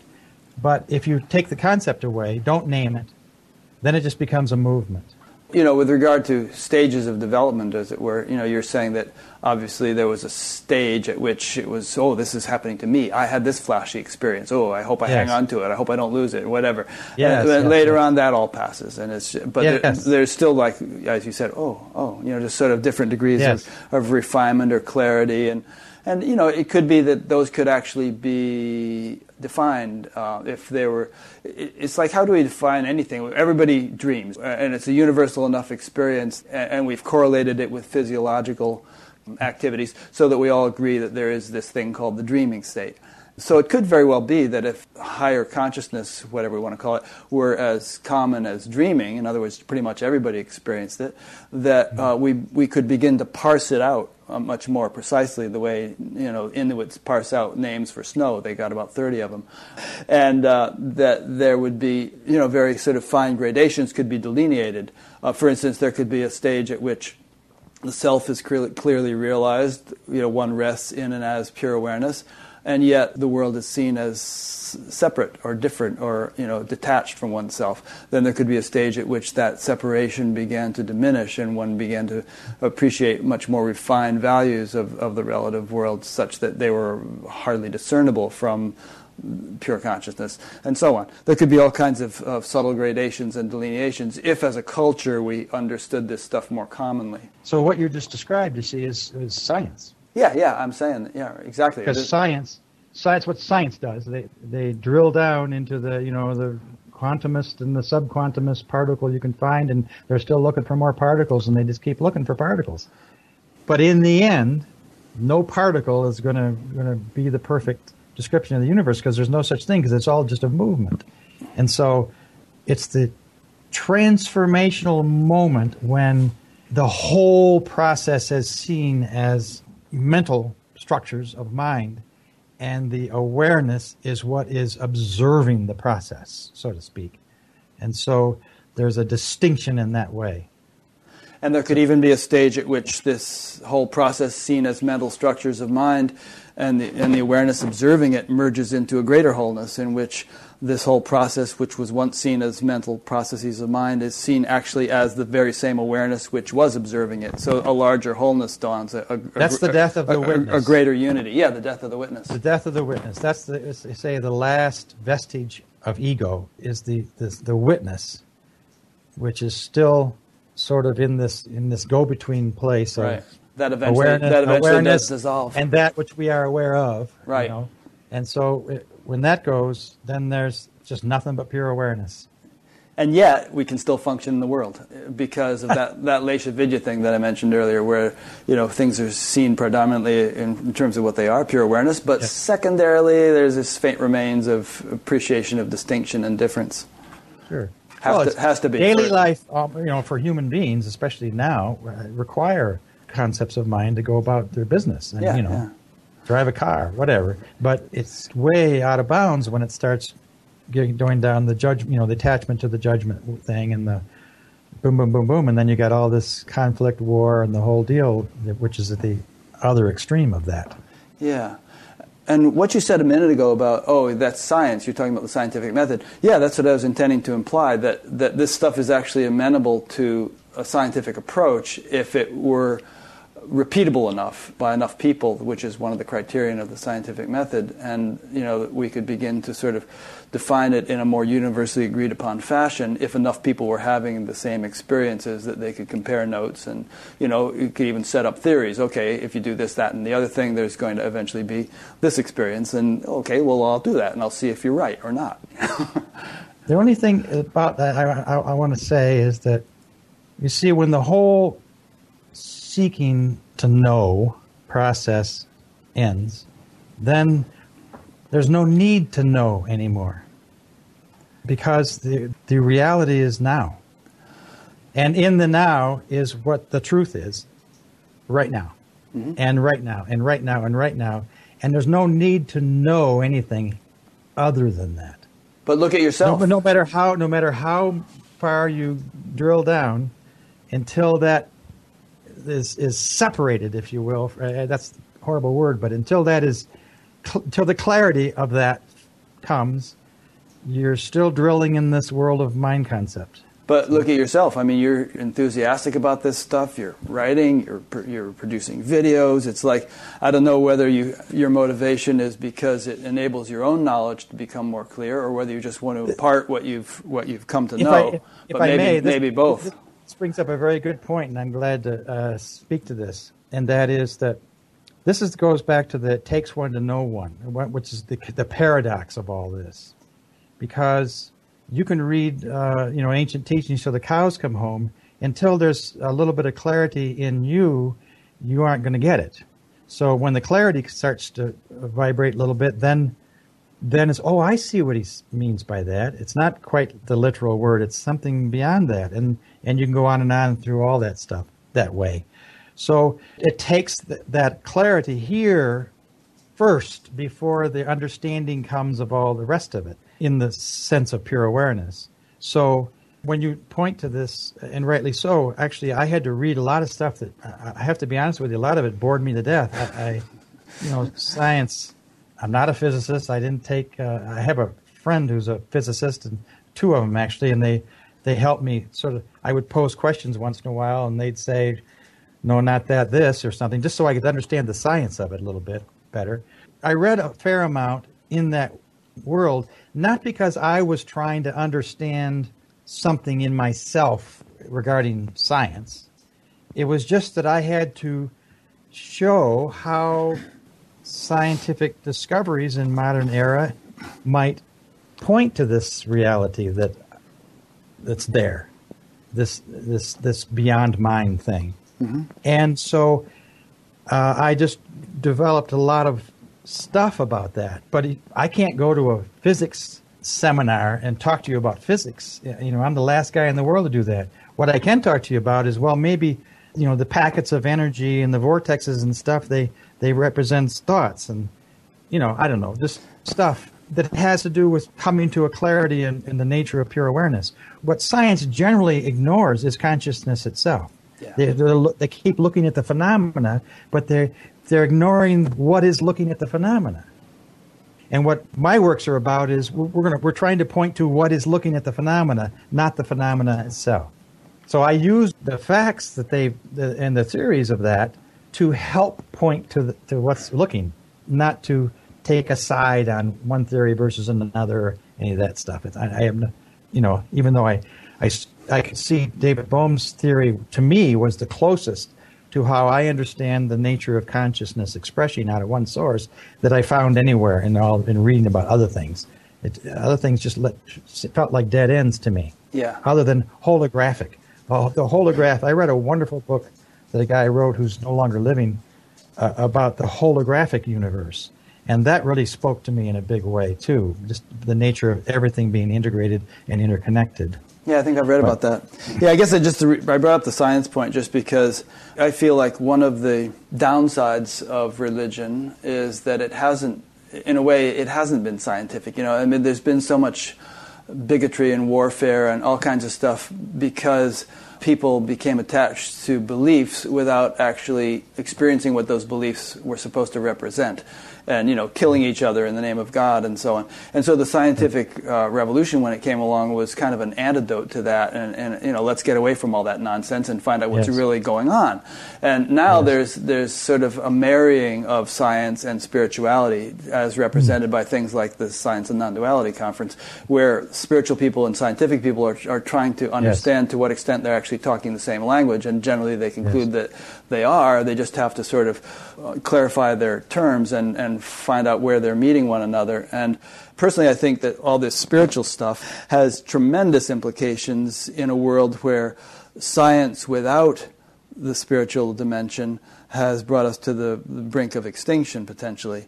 And it has tremendous implications for environmental issues and GMOs and all kinds of things. It will recreate a balance, or create one for the very first time, perhaps, in which we, are fully alive in not only our brains, our intellects, but also our hearts and our gut, our soul. And that balance could bring about an unprecedented quality of life for the world. To me, my lights, you're using the right word when you say spirituality and science, not religion and science. Right. Religion to me implies belief and rituals. Religion and all is that just stuff. ancient beliefs. Yeah, you know, and to follow on what you just said, and very well said, is that it's interesting if you look at it that the only subject, if we'll call it that still has a firm grip on human beings today from ancient times is religion. From ancient Think times, of it. yeah. They're still quoting stuff 2,000 years. I mean, they're still teaching what they taught 2,000 years ago today.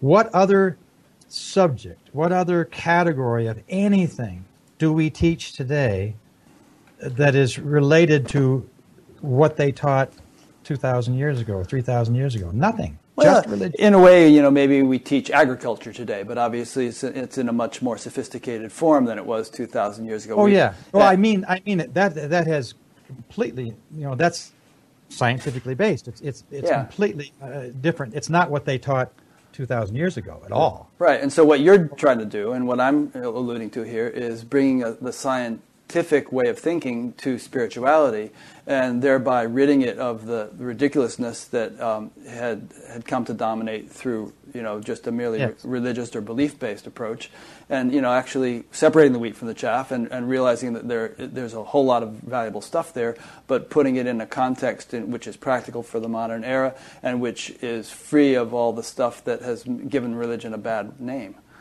In my view, you could chuck religion altogether tomorrow, and the world would be better off, because those 2,000-year-old things that continue to be hammered home and shoved down people's throats and believe in this and this will happen and all that stuff is just ancient myth and legend that has nothing to do with anything that has to do with truth. No, but the heart of it, the gist of it, the core of it is actually truth with capital T. Well, the teachings, when you pluck out the teachings of, let's say, Jesus, that they say started Christianity. He didn't start Christianity. He didn't start any religion. He just taught.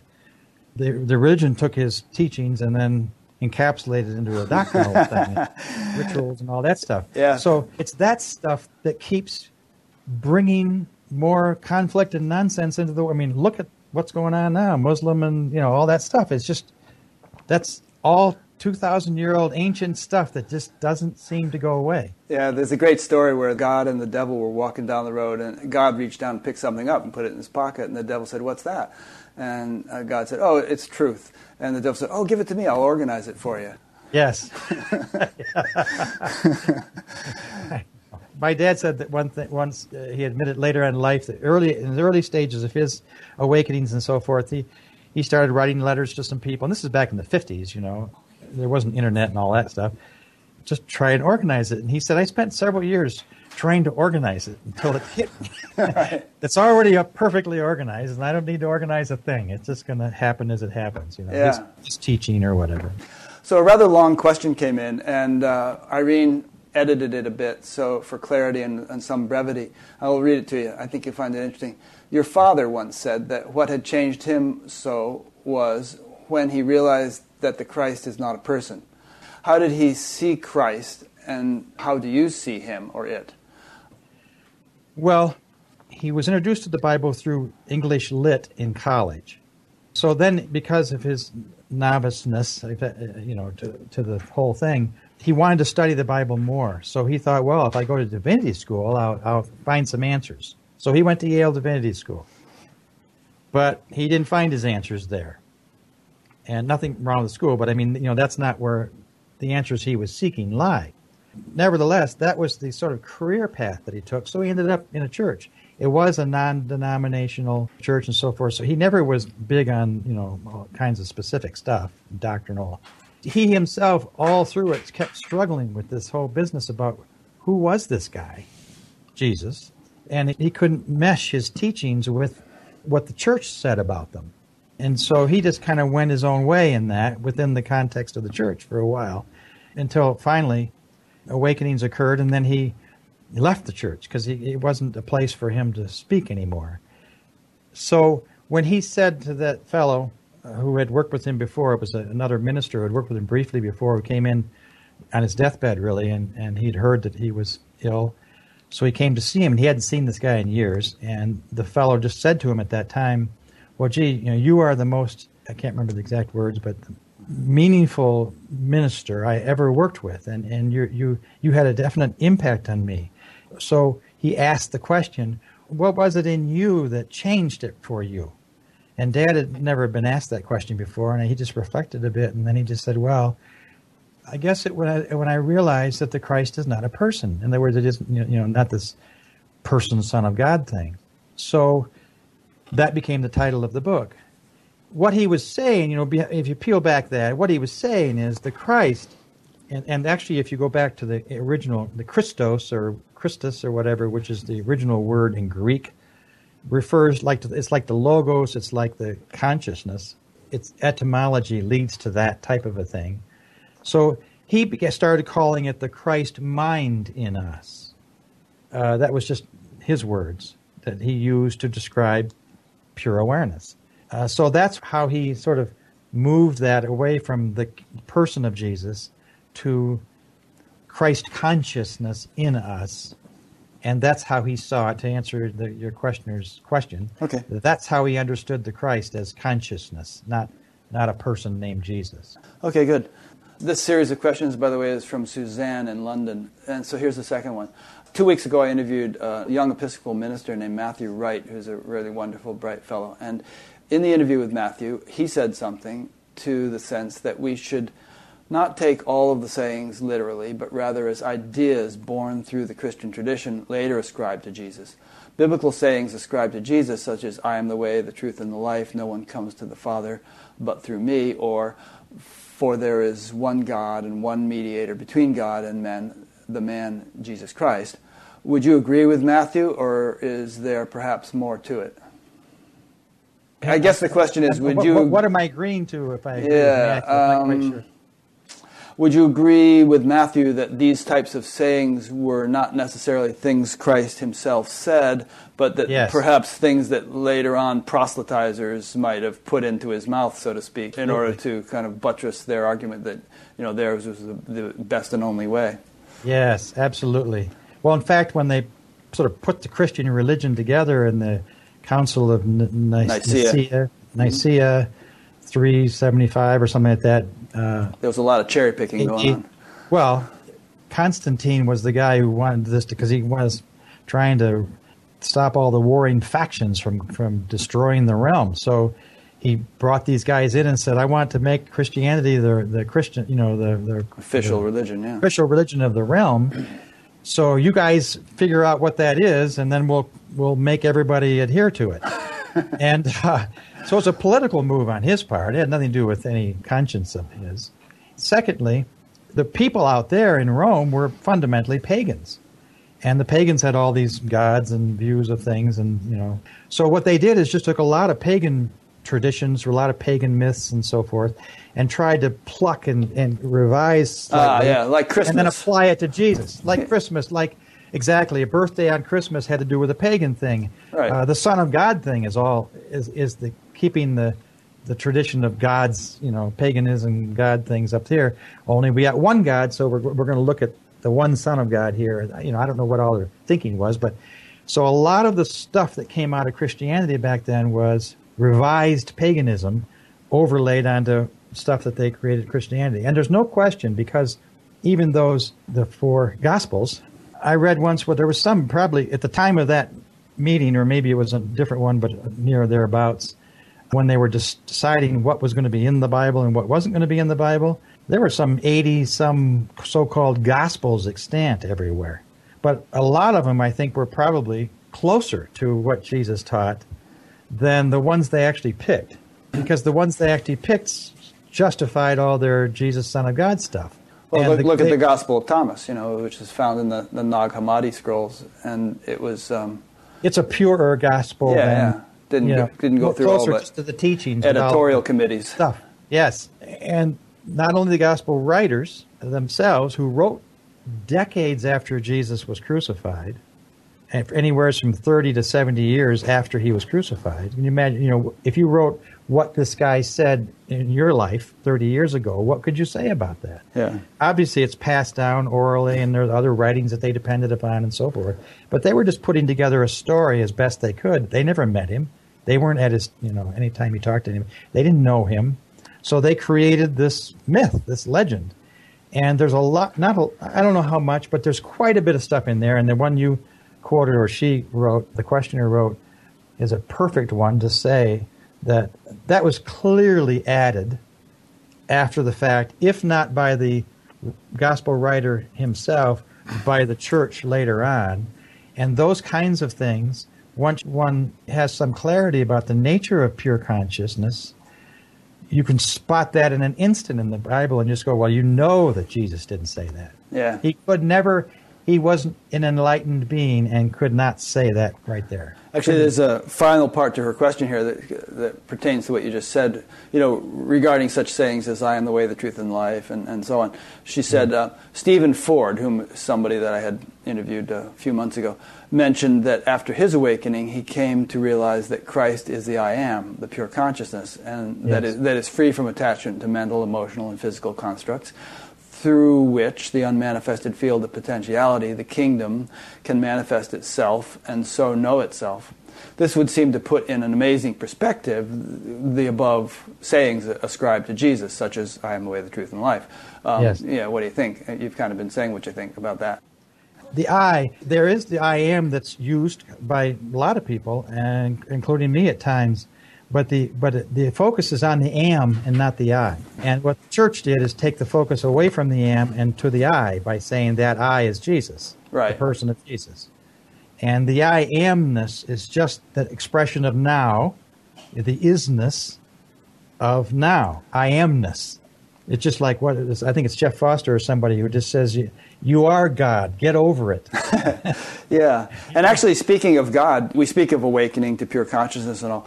There's also talk in traditions and also contemporary realizers of God consciousness, of actually sort of having God become an experiential reality, not just consciousness in a plain vanilla sense, but that sort of divine intelligence permeating and orchestrating everything. And if we think of that, then you really have to know who you are before you can know what that is. As my former teacher once said, that God couldn't even telephone from a distance if you had not first established self-realization. You'd be crushed by the immensity of the experience. So you really need that as the foundation for God realization. I don't know about the thought process of all that, but certainly the embodiment, the expression that is you, or the expression that is Sam or Sarah or me, is born out of the universal expression of human beings. And then that expression certainly has certain capacities or not in certain ways. And it's also like the sprinkling things by the wayside in some 30-fold and 60-fold and 100-fold and that sort of thing. Plants, animals, they all have different functions, different realities, different fields that they respond to. So it's true that there's an awful lot of human beings, they would be burned up if they can't awaken. They won't. The capacity is not there. There's not enough battery to take the charge. No, absolutely. I was just engaging in an email correspondence with a fellow in Australia who had written about a number of friends of his who were longtime spiritual practitioners who ended up having mental breakdowns and so on. And then I brought a few other friends into it, such as Craig Holliday and Francis Bennett, whom I've interviewed.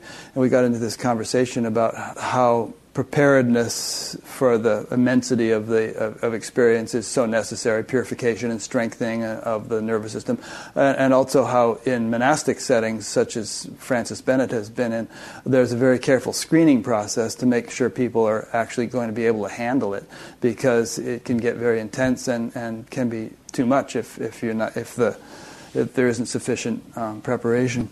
Yes, just the word preparation. I would hold that preparation, that teaching to those who are prepared, for instance, well, it isn't a mental preparation really, or it isn't something that one can do to prepare oneself or study to prepare oneself, because either the mind-body organism is made prepared by the universe itself, or it's not. It has to be a universal reality. It can't be an illusion of mind who thinks I'm preparing for this. I would disagree. Jesus said don't pour new wine into old wineskins. And what yoga and things like that are all about is preparing the wineskin, preparing the vessel to make it capable of... But if you're moved to do yoga... Yeah, if you're moved. Then the movement is spontaneous. Okay. And if you're not moved, then it's a moot point. Yeah, in a way. So just by saying, I don't really want to do that, but I'm going to go over there and do some yoga because I know I'll be prepared if I do some yoga, it isn't going to make any difference particularly. Maybe it's an easy way to say it is just whatever the movement is, it has to arise from within. It cannot be superimposed from without. No, I agree. And actually, in a larger context, I would say that whatever you're doing or whatever appear to be doing or whatever is happening is, in the big picture, preparation. Because we're all moving in this... It's all preparation. Yeah, it is. Whatever. The entire universe is exhaustive preparation for whatever's next. One big cosmic finishing school. Here's a good question from Cheryl in Tennessee. She asks, if there really is no choice and God or Source is making all the choices, then why do we make wrong choices? Well, who's deciding what's wrong and what's right? Yeah, but why does somebody become a heroin addict? Or why does somebody go and murder people or whatever? If God is really pulling the strings, why do people do But these there things? isn't. See, this is still looking at it in dualistic terms. God out here pulling strings to the puppet, me over here choosing or not choosing good or bad choice. If you look at it this way, maybe, what if God is experiencing life as a drug addict? Not your life, God's life. Right. Or as a murderer. Or as a murderer. Or as a murderee. Or as a murderer. Right. What if God is experiencing life as Hitler? Yeah. See?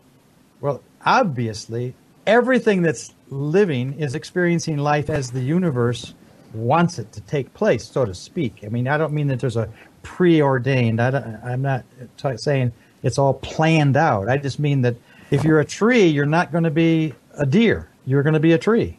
And you're going to act as a tree and respond as a tree and live as a tree within the realm of treedom. Yep. Same thing for human beings. And you're also different, whole variety of trees and bushes and the whole 9 yards. Well, there's a variety of human beings and the whole 9 yards. They're all living within the context of that expression at that time. So I lost the thread, the initial thread here. Well, just that I think what you're getting at is that... Bad and good. Yeah. It's the mind that moves in and says, this is a bad thing and it's a good thing. The ego's looking at that and say, well, bad thing to be a drug addict, so I'm going to choose this over here and be not a drug addict, or I'm going to have a career in this way, help you, whatever it is. The happening is just occurring. The career or the movement toward whatever is just occurring. The ego steps in and says, I am doing this. That's the illusion. Or I am choosing this, another illusion.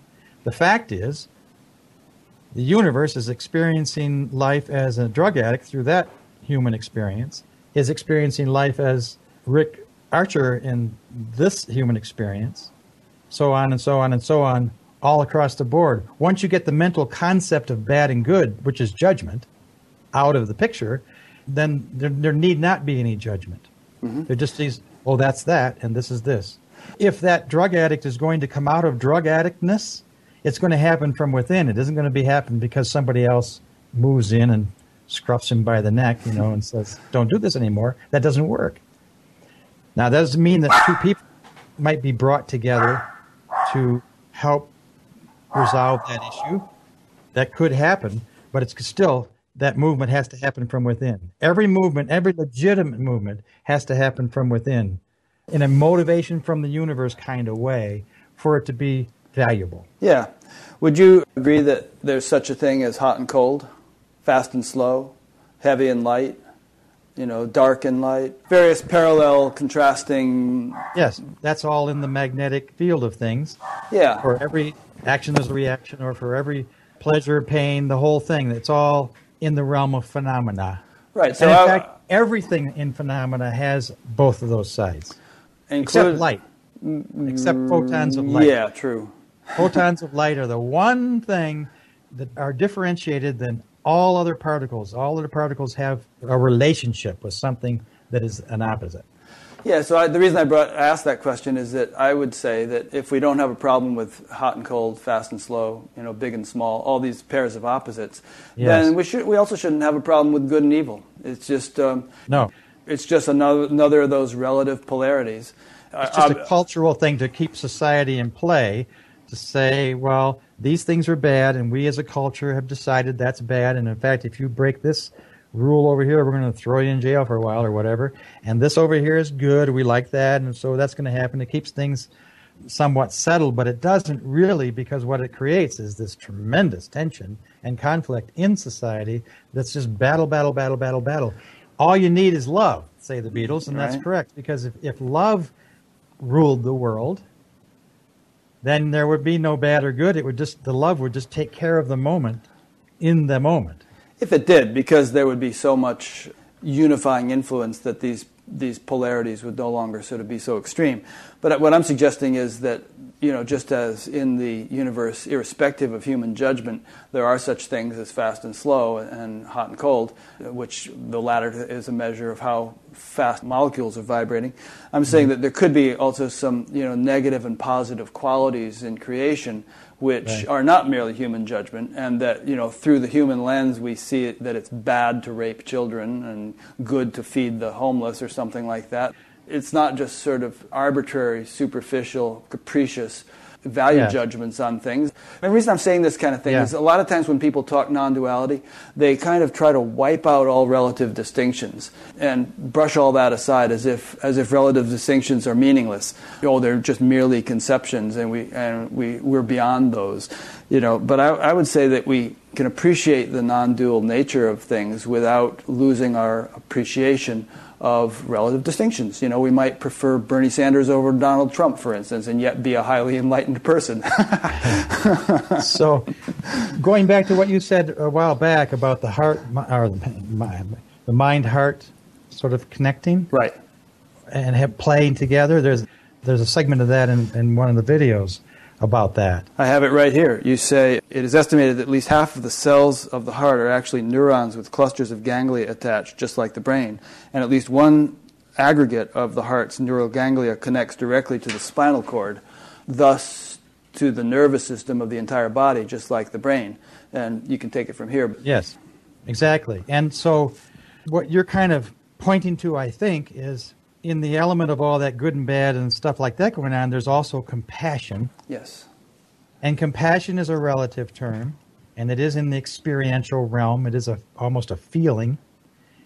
The difference between just the intellect looking at those and then reacting accordingly, or those being bad, good things and reacting accordingly, when the heart comes into play, then there's an amelioration, because there's another kind of movement that gets involved, which you can relate to love, if you will, that brings a softness to it and brings a caringness to it and brings those kind of things.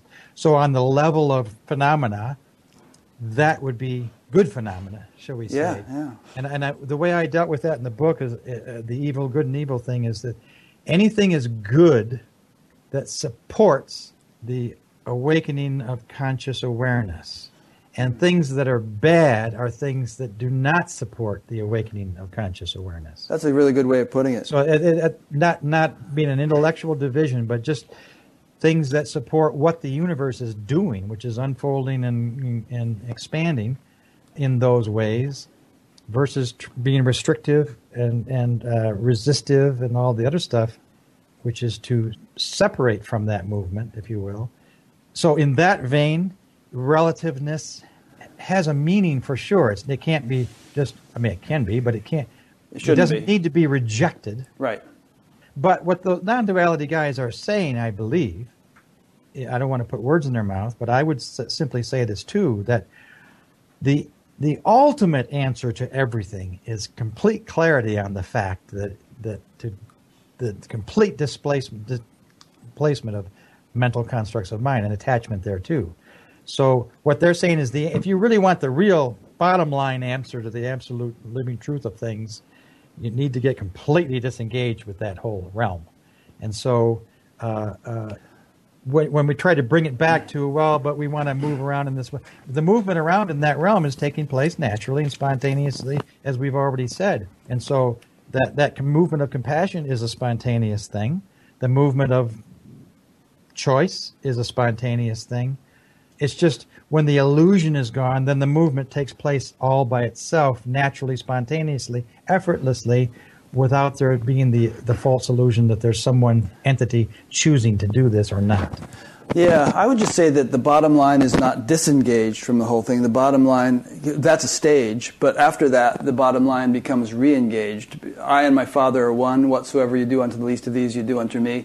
Yes. The golden rule thing. You eventually see that, you are the suffering person. You are the terrorist, guy and all that stuff. And so that's where compassion comes in. When there's not this old cold, aloof, detached kind of relationship to other people or the world. There's a sort of an infinite intimacy with everyone and everything where, you feel as much as they feel. There is a difference. It's funny because there's also a difference between seeing something and moving to something. Picture the Buddha, for instance. Oddly enough, he could see, I think, into what you just said. Mm-hmm. At the same time, if somebody had it wouldn't be an auto accident in his day, but let's just... Rickshaw accident. Yeah. He wouldn't necessarily be the first responder. I'm not Why not? saying. I'm saying there's nothing... Well, I'm not saying that. I'm not saying he wouldn't necessarily be the first responder because that might come from another place in the environment of what's there. So the first responder is the first responder, and the Buddha is the Buddha. He had his capabilities, in other words. It doesn't mean the Buddha wasn't compassionate. It just means that he wasn't the one moved to deal with that. So it isn't an automatic, that was what I'm saying, I guess, that, for instance, enlightened guys are going to go around and give to all the charities and go help the homeless and, make a move to all that stuff, even though they could recognize that there's an issue there.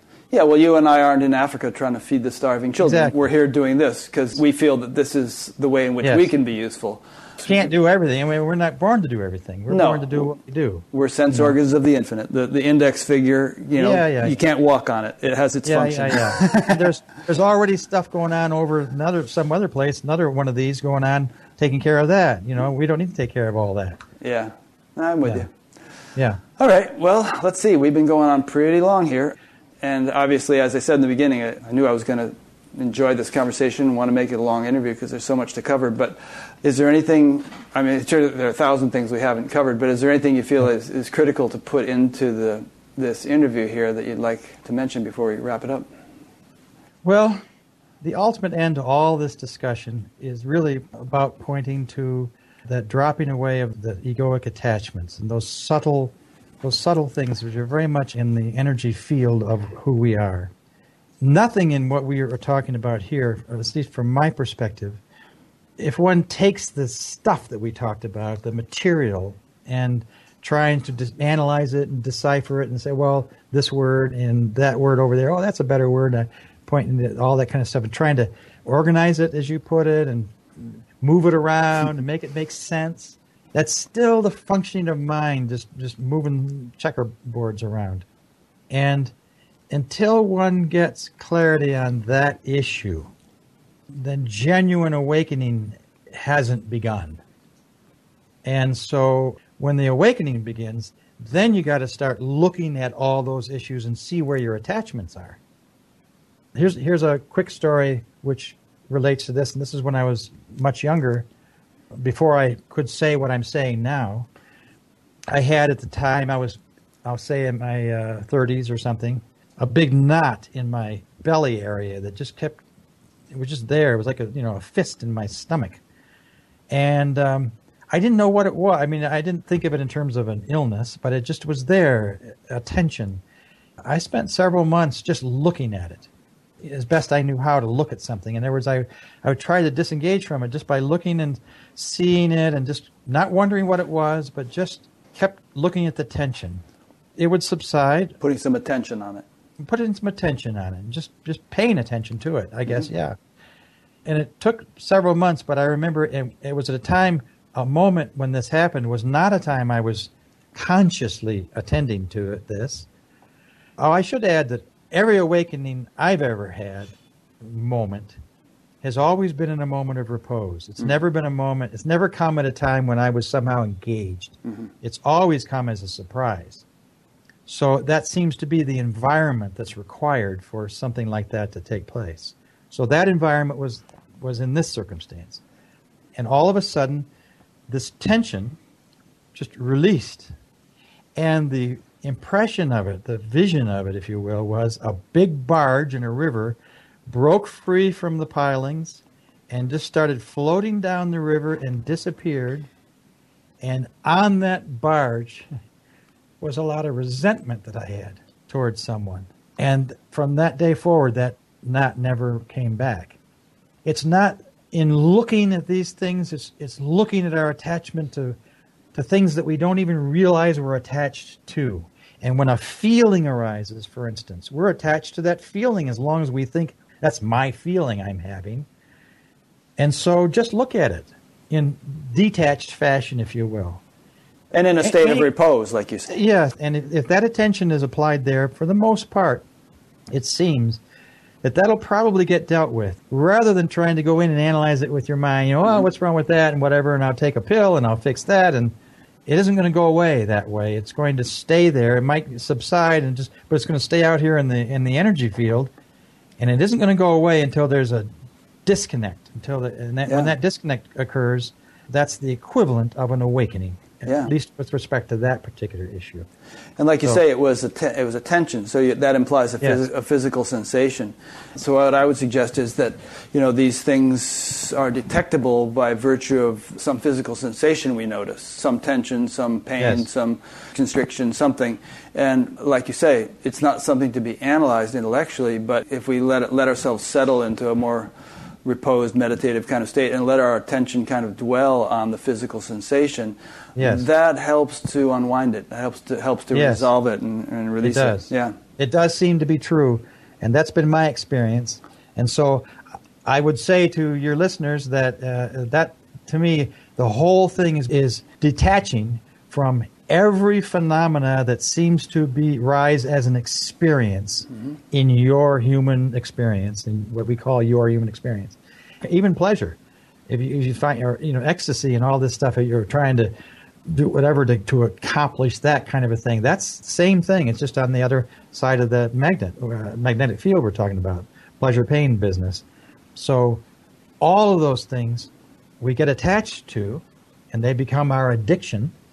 And it's just looking at the addiction, and in that observation, it's dealt with from there. I just want to add that initially when you do that, it may seem that the sensation begins to become more acute, more uncomfortable or something. And there's a kind of a human tendency to want to run away from that, and that's why people take drugs and all to block out everything. But actually, if you let yourself turn in the other direction and actually feel it and be aware of it, even if it becomes more acute, it's only becoming more acute because it's actually beginning to work itself out now. And if you just sort of let yourself ride through that process, it'll dissipate and then be less. And it may happen in one big poof, like you said with your thing, or it might just chip away at it in little increments. Yeah. But one way or the other, it diminishes it. Yes. So there it is. Okay, great. That's a practical note to end on. Give people a little technique to work with. Well, I really enjoyed this, and thank you very much for having me, and I'd be glad to do it again sometime. Yeah, I really enjoyed it too, and thanks to whoever it was that alerted me to your videos. It must have been that somebody emailed those to me and said, hey, look at these are cool, and I just put them on my iPad to watch whenever I had a chance. Great. I think they're beautifully done. So I'll be creating a page on Batgap, of course, where I link to your website, and there people will be able to find, which is just jcteft.com, TEFFT, and people will be able to find your videos, and I'll also link to your book on Amazon so people can buy that if you like, and it exists as a Kindle version for only $4 or something. And also the hardcover is more expensive. Is the hardcover still in print? I noticed it was like $70. Well, the book is what do they call it? It doesn't get printed until it's ordered. So print on demand. You print on demand. It was never, other than when it initially came out, I think they printed about 500 of them because it got ordered into a wholesaler house. I see. And that sort of thing, but now it just per order. It gets printed and sent. Okay, great. Probably a bunch of people will order it and enjoy it. So thanks, JC. I've really enjoyed this conversation. Thanks to those who've been listening or watching. I usually go through all these things at the end of an interview about, going to batgap.com, and there's the email sign up and the podcast sign up and all kinds of things, and that's all pretty obvious. And if you just go there and poke around in the menus, you'll find some interesting things. So appreciate everyone hanging in there with us this long if you have. And I hope we didn't bore you to death. Well, the online people have remained around 70 the whole time, so they haven't hung up unless they left their computer running and went to eat lunch or something. Okay. But we've also gotten quite a few questions on this one. Usually not that many questions are sent in, so it seems like there was a lot of interest. So appreciate it. And next week I'll be speaking with Suzanne Giesman, who had an interesting experience. She was like a career military woman, a commander in the Navy and all, and then she had this huge change in her life where she became like a medium and all kinds of interesting things. So you'll see that one next week. And the week after that is Byron Katie, which will be very popular. So thanks for listening or watching, and we'll see you then.